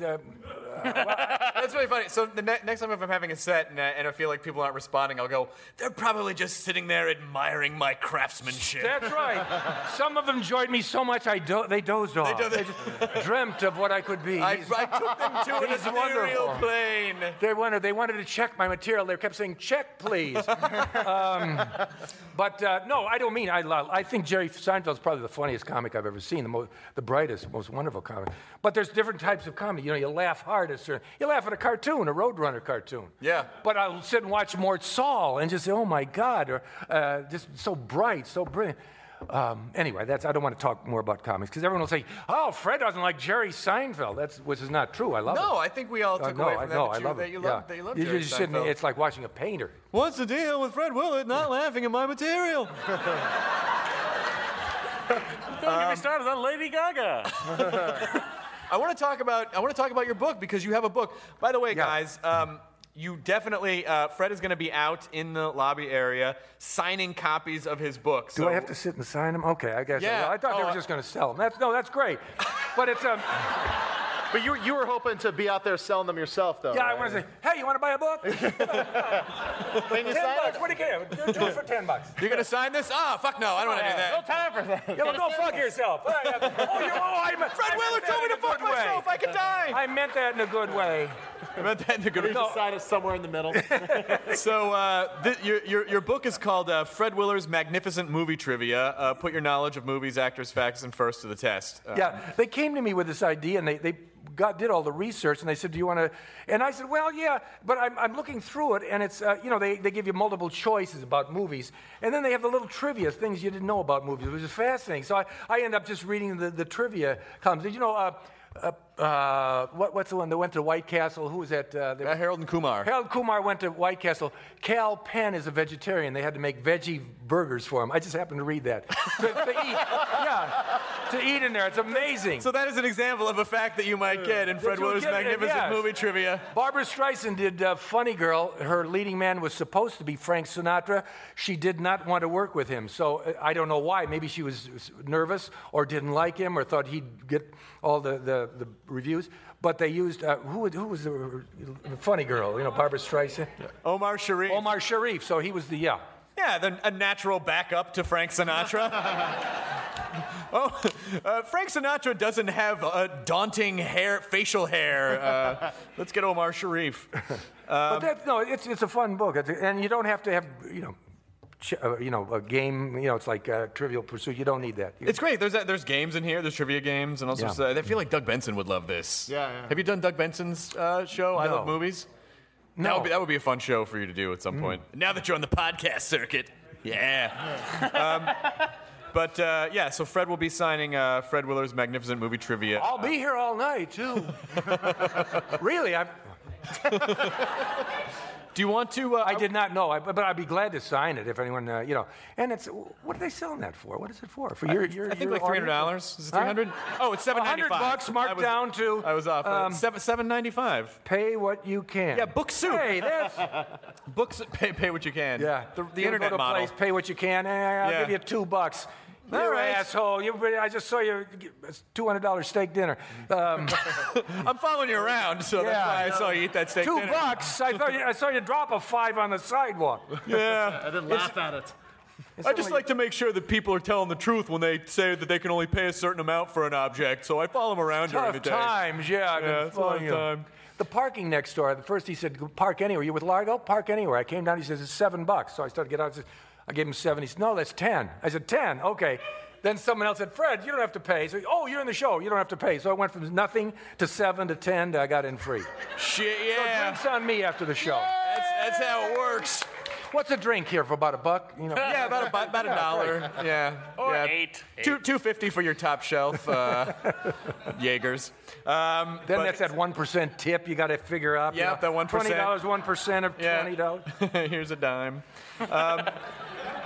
I want to bring out the next guest. Why not? Because I'm going to sing with Tom. Or do we have someone? Yeah. Tom. Ladies and gentlemen, Tom Kenny coming out of the stage. Come on out, Tom. Right now? Yeah. Wow. Hey, Fred. It's Tom Kenny. Hey. Wow. Such a fan. I guess that was an intro. Yeah, I'm sorry. Well, what happened was I was going to give you a bigger intro, and then I said your name, and then I was like, fuck, I already just said his name, That's so I just spoiled the you don't intro. want to leave it in the locker room. I didn't take up a lot of time. He just kept asking me questions. I know. And I don't want to sit here. He told me this whole thing would be over by 10. Yeah, I did, but I didn't want to say. Come on, Willard, bring Lassie home. Yeah. Oh, God, Fred's got another joke. Okay. No, it's funny. I'm standing back there watching, and every story that you were telling was triggering like a stream of consciousness. A story of mine. Like I went to New York when I was barely out of high school to see Rodney Dangerfield in New York because I loved him. And at that time, there was this thing called punk rock that was very big at the time. What? And, yeah, have you heard of it? No. Yeah, it's kind of like Greasers, and then there was punk rockers. What? And I had like a punk rock. I looked like a punk rock guy. Because I was like 20, 21 years old. And I went there and I'm like, wow, Rodney Dangerfield, this is so great. I want to write comedy. This is going to be so great. And Rodney came in drunk. Yeah. And I was already excited because I had seen Joe Ancis sitting at the bar, right? Very famous writer. The guy Worked who for Lenny supposedly Bruce. was Rodney's muse through all the years. Like he was like a hipster jazz guy that was like pals with Lenny Bruce and friends with Rodney and gave them jokes, but he wasn't a performer himself. And I recognized him. I was like, wow, I can't even talk to that guy. I'm too, this is amazing. And then Rodney comes in, loaded, and goes walking through, and I go, wow, I'm all by myself. I hitchhiked down from Syracuse, New York to New York City, and he stops drunkenly and sees me and goes, what the fuck are you? I said, hey, I'm here to see the show. He said, oh, you're one of these angry punks, huh? Yeah, one of these angry punks. Yeah, well, I'm fucking angry, too. I've been angry for a lot longer than you've been angry. So all of a sudden you're in a fight with Rodney Dangerfield. I know. Starts. It's like, I love you, and yet you want to fight me. So, yeah. So every story that you had, I got my SAG card because of Dave Thomas. Oh, he hired me to write ins and outs on America's Funniest People. Oh, you mean Dave Thomas, the actor, not the founder of Wendy's? Not the Wendy's guy. No, not the guy with the Willie Nelson looking trademark girl. No. Right. Yeah, it was. might be his daughter. That might be his daughter. Might be his daughter. For all the girls I've loved before. No, it was.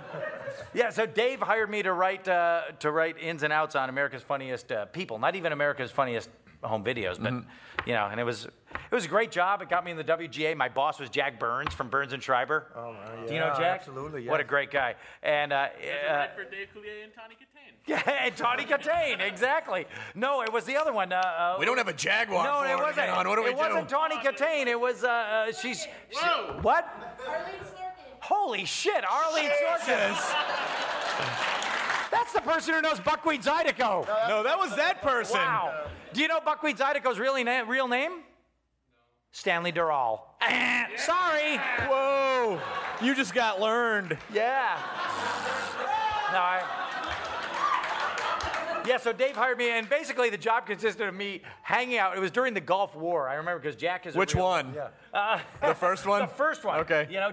When Daisy Cutter was a new word. And He's a Marine. Jack was a Marine, but also a total lefty, but also totally into current events. So he would and he didn't like any of the other writers except me. So he would go, hey, Tom, come into the room here, Tom. And I'd go in there, and he would just lock the door, and I'd go, we going to write jokes? He'd go, no, we're going to watch CNN. And we'd watch Gulf War footage, and people would go, Jack, I have those jokes for the slide him under the door. He would slide him under, but he loved me for some reason. Tom Kenny, you are a great American. You are a great American, Tom Kenny. It's okay. Well, Tom, you've had a phenomenal, interesting career because interesting is in quotes. No, it's great. Because, you did Mr. Show stuff, and you did stand-up, and then And then, for the last 10 years, you've been doing SpongeBob. Yeah, even longer. I realized that, you don't realize how much time is passing. And then a club that I used to do in San Francisco called me and asked me to do their 25th year reunion. And I'm like, I haven't done stand-up in 15 years. You'll be fine. You'll be fine.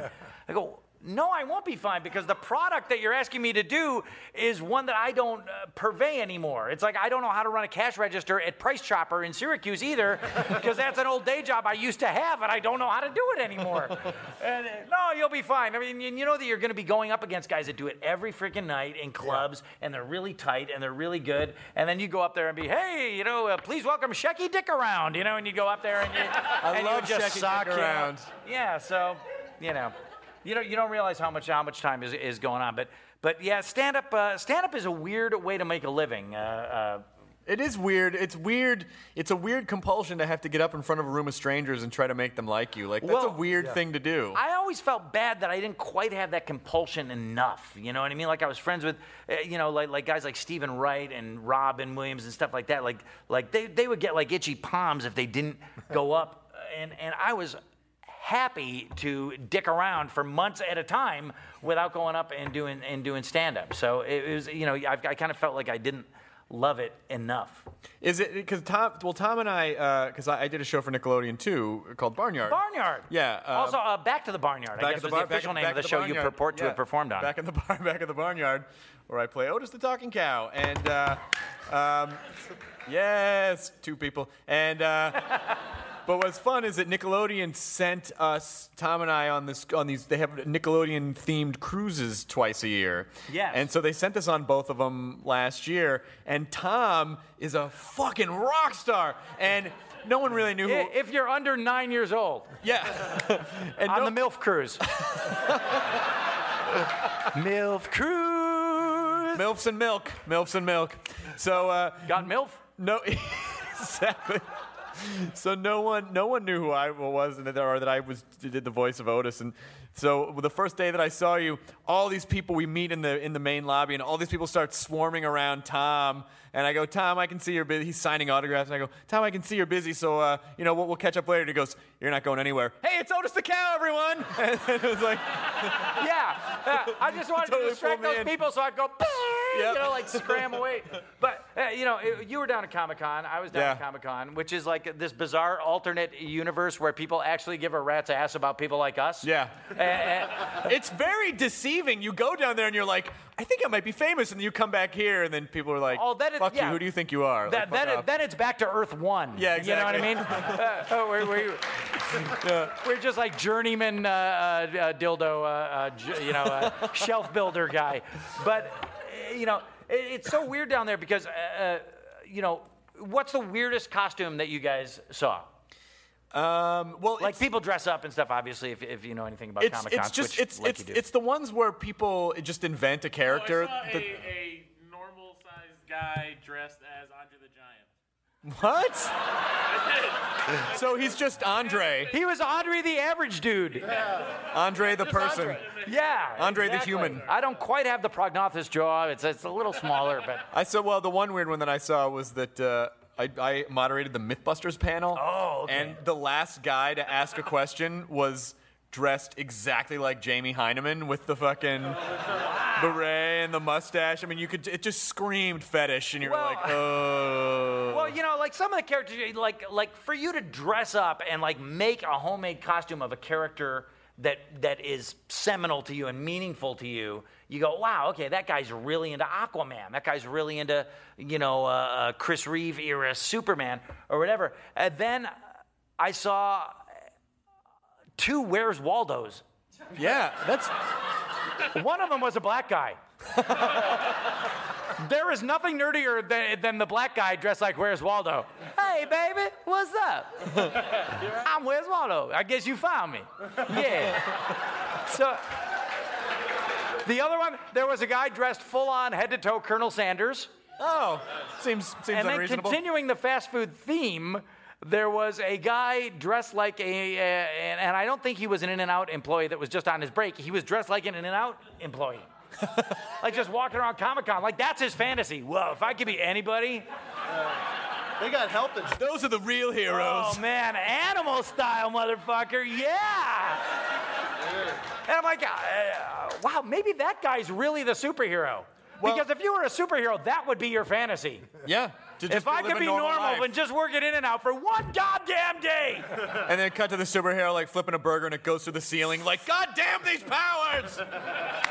I just want to be a normal person with a family. Kal-El, you're over flipping again. You must never interfere with human cheeseburgers. With great minimum wage comes great responsibility. Uncle Ben? I'm the other Uncle Ben, the rice guy. No, I mean... Yeah. Thankfully, no one went dressed as him. That would have been very awkward. There probably was one there. By the way, after the stabbing, like an hour and a half after that happened, I'm walking around the walking around the convention center, and there's already a guy dressed as the person who got his eye stabbed by a pencil. Genius. I swear to God, it was 90 minutes after that happened. I don't know who that guy is, but I wish you would email. That guy, he read it on his cell phone and went, I smell an opportunity. I was like, dude, too soon. Literally. Tragedy plus time. You can barely do Titanic shit now, and you're already doing the guy that stabbed himself in the eye. Well, now I want you to. I want to talk just for a quick second, and then because you brought the band with you. I did. Speaking of the cruise. You and Andy Paley do most of the music for the SpongeBob show. Some of the music for the SpongeBob show. Yeah, they do these Nickelodeon themed MILF cruises, and they asked us to the MILF boat. Nickelodeon Cruise Lines. Do you like cruise lines but hate all the alcohol and sex?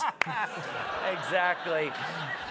His father and I split up a couple of months ago, and I wanted to do something really special for him. He's asleep in his cabin now,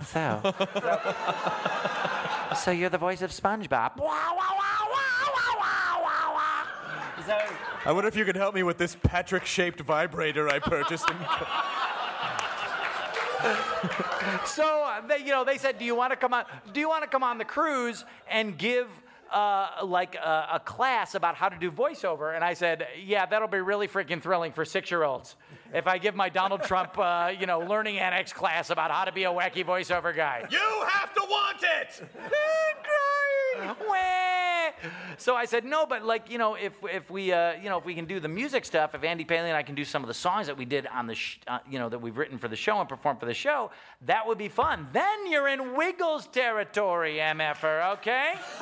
Well, but I have to say, because I watched 2 of those shows, and I am not in Wiggles territory, and they were so much fucking fun, and that's kind of why I wanted you to do a couple of the SpongeBob songs tonight. Well, we haven't done it since then, so we'll see how it goes. Yeah, do you? Because you were worried. You were like, I don't know, these people are young hipsters. Are they going to be okay with SpongeBob songs? We have never done these songs for people where the average age in the crowd is over 10. In Vietnam, the average age was 19. And they've been watching your show for 3 hours. Yeah, exactly. Well, I first of all, before you bring the band out, I couldn't get the full SpongeBob costume, which you had at the show. Oh, that's right. We had the walk-around guy at the show. But and, that's part of it. I'm wondering, can I get a medium-sized volunteer out of the audience, please? Just someone who. Just a couple. Okay, that guy right there. I saw. Come up on stage, right. sir. Yeah, I can't do the show unless there's a walk around SpongeBob. Yeah. What is your name? Doesn't matter if it's kind of like the copyright infringement guy that hangs out around the Chinese theater. What's your name, sir? What? Hunter. Hey, get up on stage, hey, Hunter. Hunter 1. Do you want Hunter? I am Hunter 1. Oh yeah, you were the other guy. Oh, the other Hunter. That's right. Okay, so hey, Hunter. So should I bring the band out? Yeah, you bring the band out. Okay, come on, band. Hello. Watch out for Fred's plant. Oh, sorry. Hey, Fred. All right, Hunter. You can leave if you want, Fred. No, stay here. We're gonna stay. Yeah, you bet. This is basically just a pillowcase with a head hole in it. Wow. That is actually worse than the guy at the Chinese theater. Yeah. Oh, it's like you disappear into the character. To be honest, Chris, it would have been funnier if we got some of that medium size. Fantasy. I tried to put it on Myra before, and it wouldn't.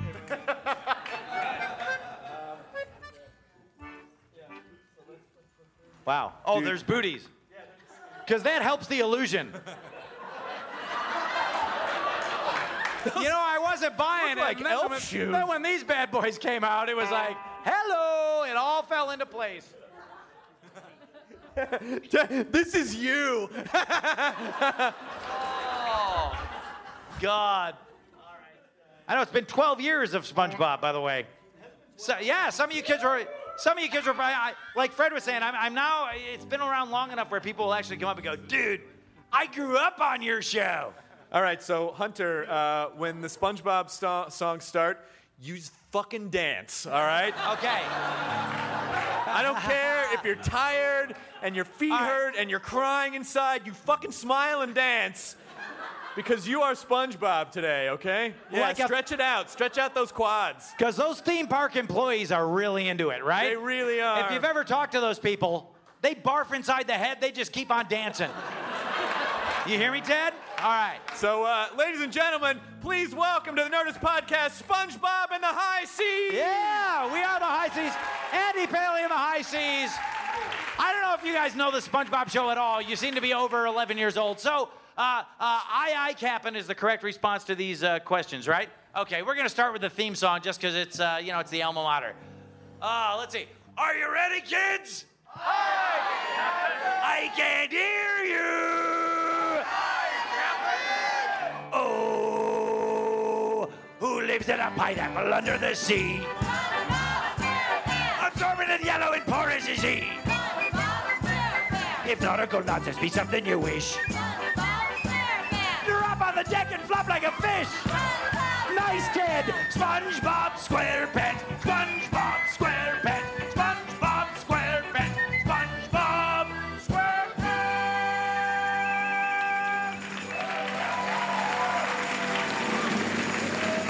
Wait for it.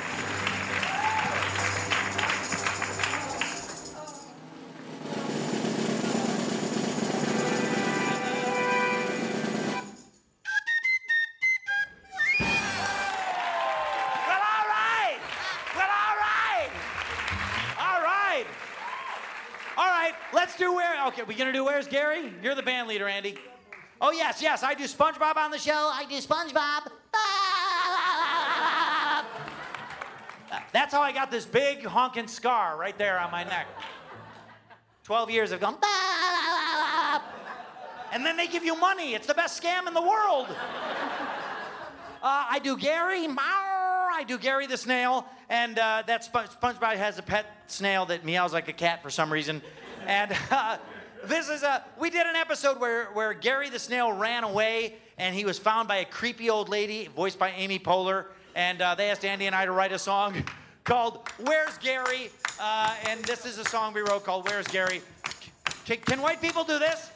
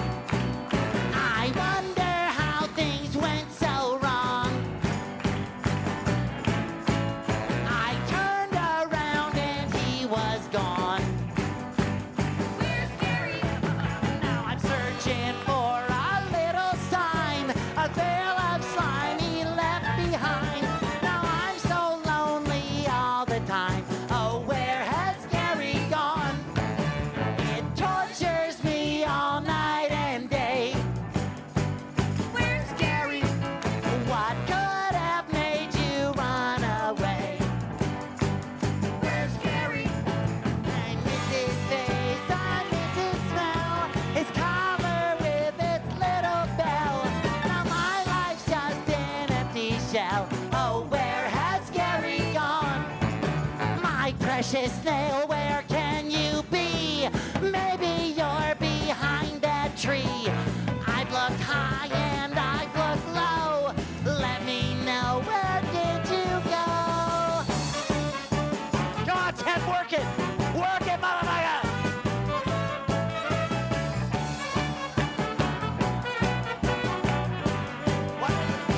I miss his face, I miss his smell.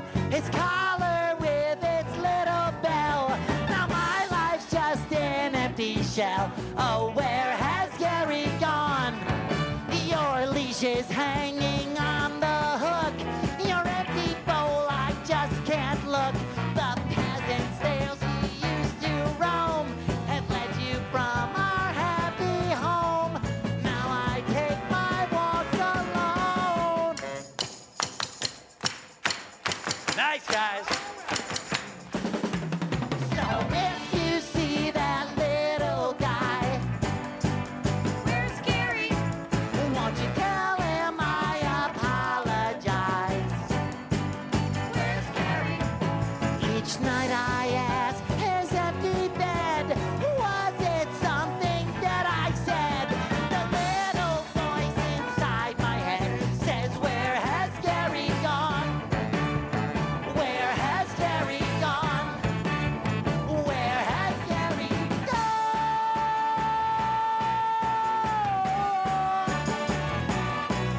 Where's Gary? Where's Gary? Gary? Gary, my snail. Are you out there somewhere? Oh, Gary. This isn't funny anymore, Gary. If you're out there, meow once for once for yes. That'll do it. Twice for no. Remember the code, Gary. Gary? Gary, you out there? Gary the snail, please don't do this to me. Gary? Gary? Gary? You're freaking me out! Where's Gary? Where's Gary? Where's Gary? Where's Gary? I love you, Gary. I miss you, Gary. I love you, Gary. Please, Gary. Ow! Ow! Ow! Yeah! I miss you, Gary. I love you, Gary. I love you, Gary. Please, Gary. Gary. Woo! Gary. Gary. Gary. Oh, Gary. Oh, Gary. Oh, Gary. Oh, Gary. A little bit softer now. A little bit softer now. A little bit softer now. A little bit softer now. A little bit softer now. A little bit softer now. A little bit softer now. Bow. Where's Gary? A little bit softer now. A little bit softer now. Where's Gary? A little bit softer now. Where's Gary? A little bit louder now. A little bit louder now. Where's Gary? A little bit louder now. A little bit louder now. Gary.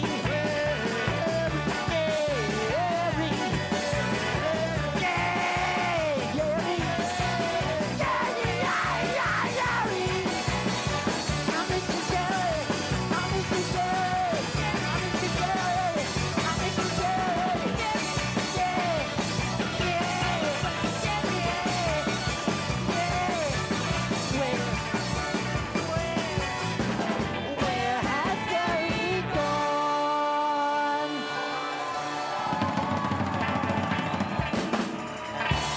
All right. Andy Paley in the high seas. Oh, man. Tom, there was a second, because people in the podcast listening can't see, I'm facing the audience, and then having Hunter dance around in the SpongeBob costume while you do that, I felt like some douchey kid at a bar mitzvah whose dad was like, I'll fucking get you SpongeBob. Because I'm in the middle of it. Oh, speaking of douchey kids at bar mitzvahs, what a segue. So at Comic-Con, I go to meet some of the SpongeBob animators at the Hard Rock where they're staying for dinner. And this giant African-American man comes up to me. I'm just waiting in the lobby for these guys, and he goes, Excuse me. Are you the man that does the voice of SpongeBob? and I said, yeah, that's my day job. That's my dirty little secret. And he goes, Okay, cool. Mr. LL Cool J would like to take a picture with you. Did you hear this? Yes, I heard it. So I go, okay. And here comes, I thought he was dicking around with me, and here comes LL Cool J. And LL Cool J, we pose, and then LL Cool J goes, could you do the voice? And I go, sure. Wow, LL Cool J. I'm soft, spongy. Ah, and him and all his guys go,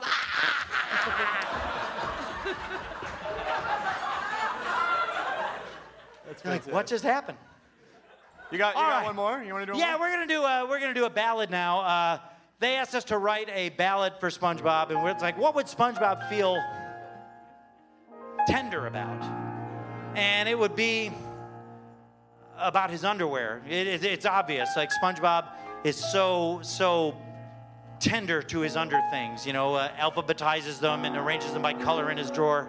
So he said, let's write a tender ballad that SpongeBob would sing to his tidy whities. And again, does anybody have any underwear that I could borrow just to have a visual?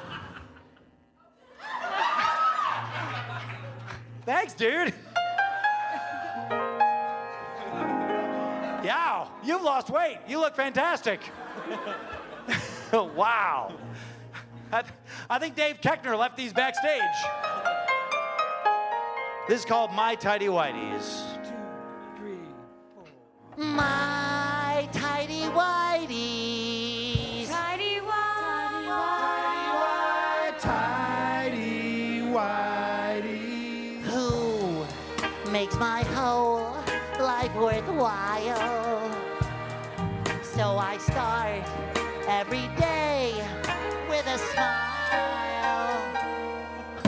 You fit like a glove. You make me proud of you. That's why I love you.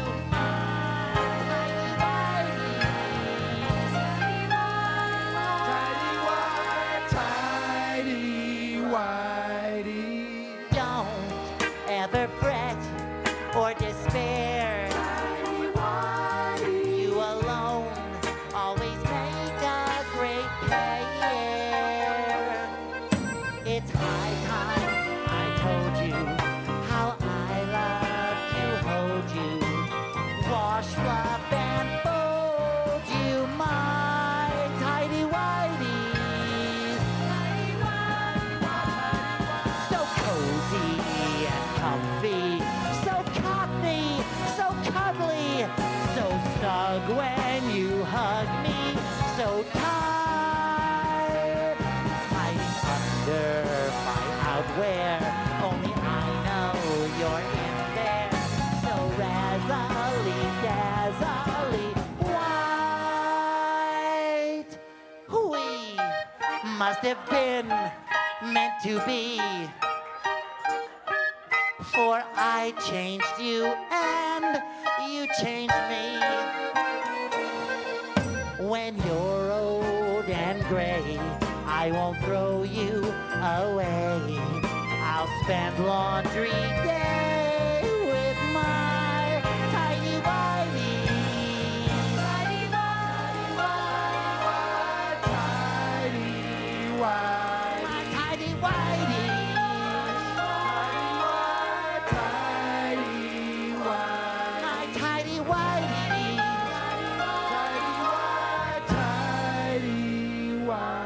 I love you.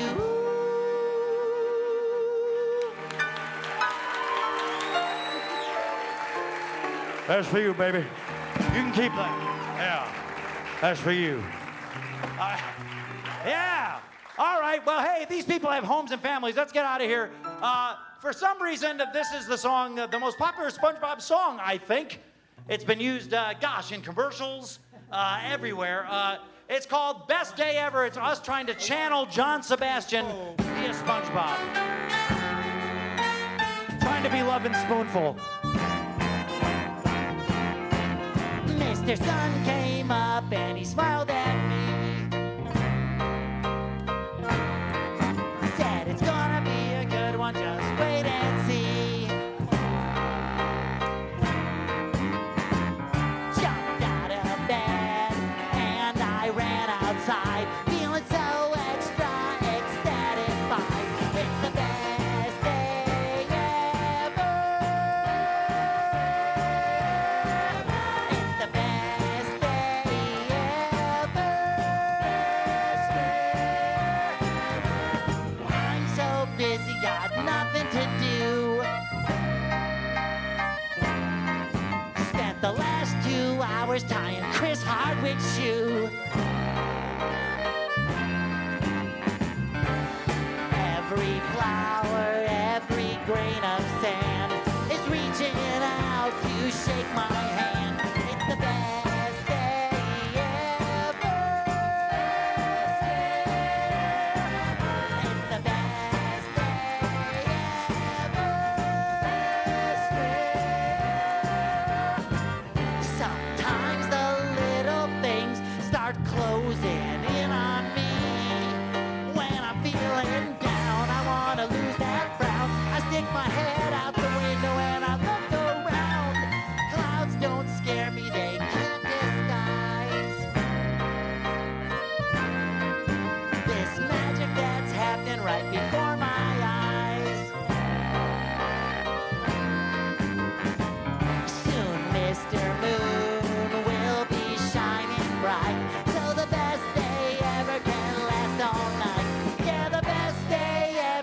gonna last all night now. Yeah! It's the best day ever. It's the best day ever. Suddenly everybody began to sway. They were in perfect unison. It's the best day ever. Best day. It's the best day ever. It's the best day ever.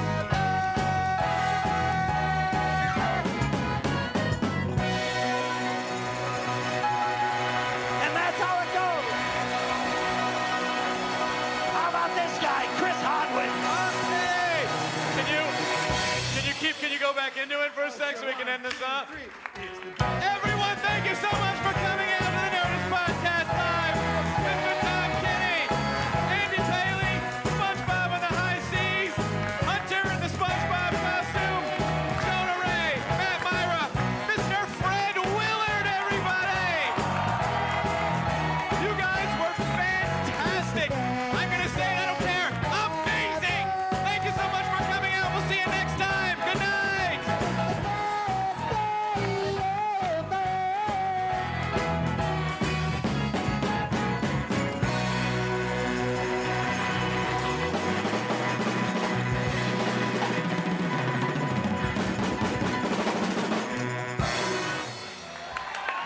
Thanks, folks. That was really scary, but really fun. Thanks so much. Now leaving Nerdist.com.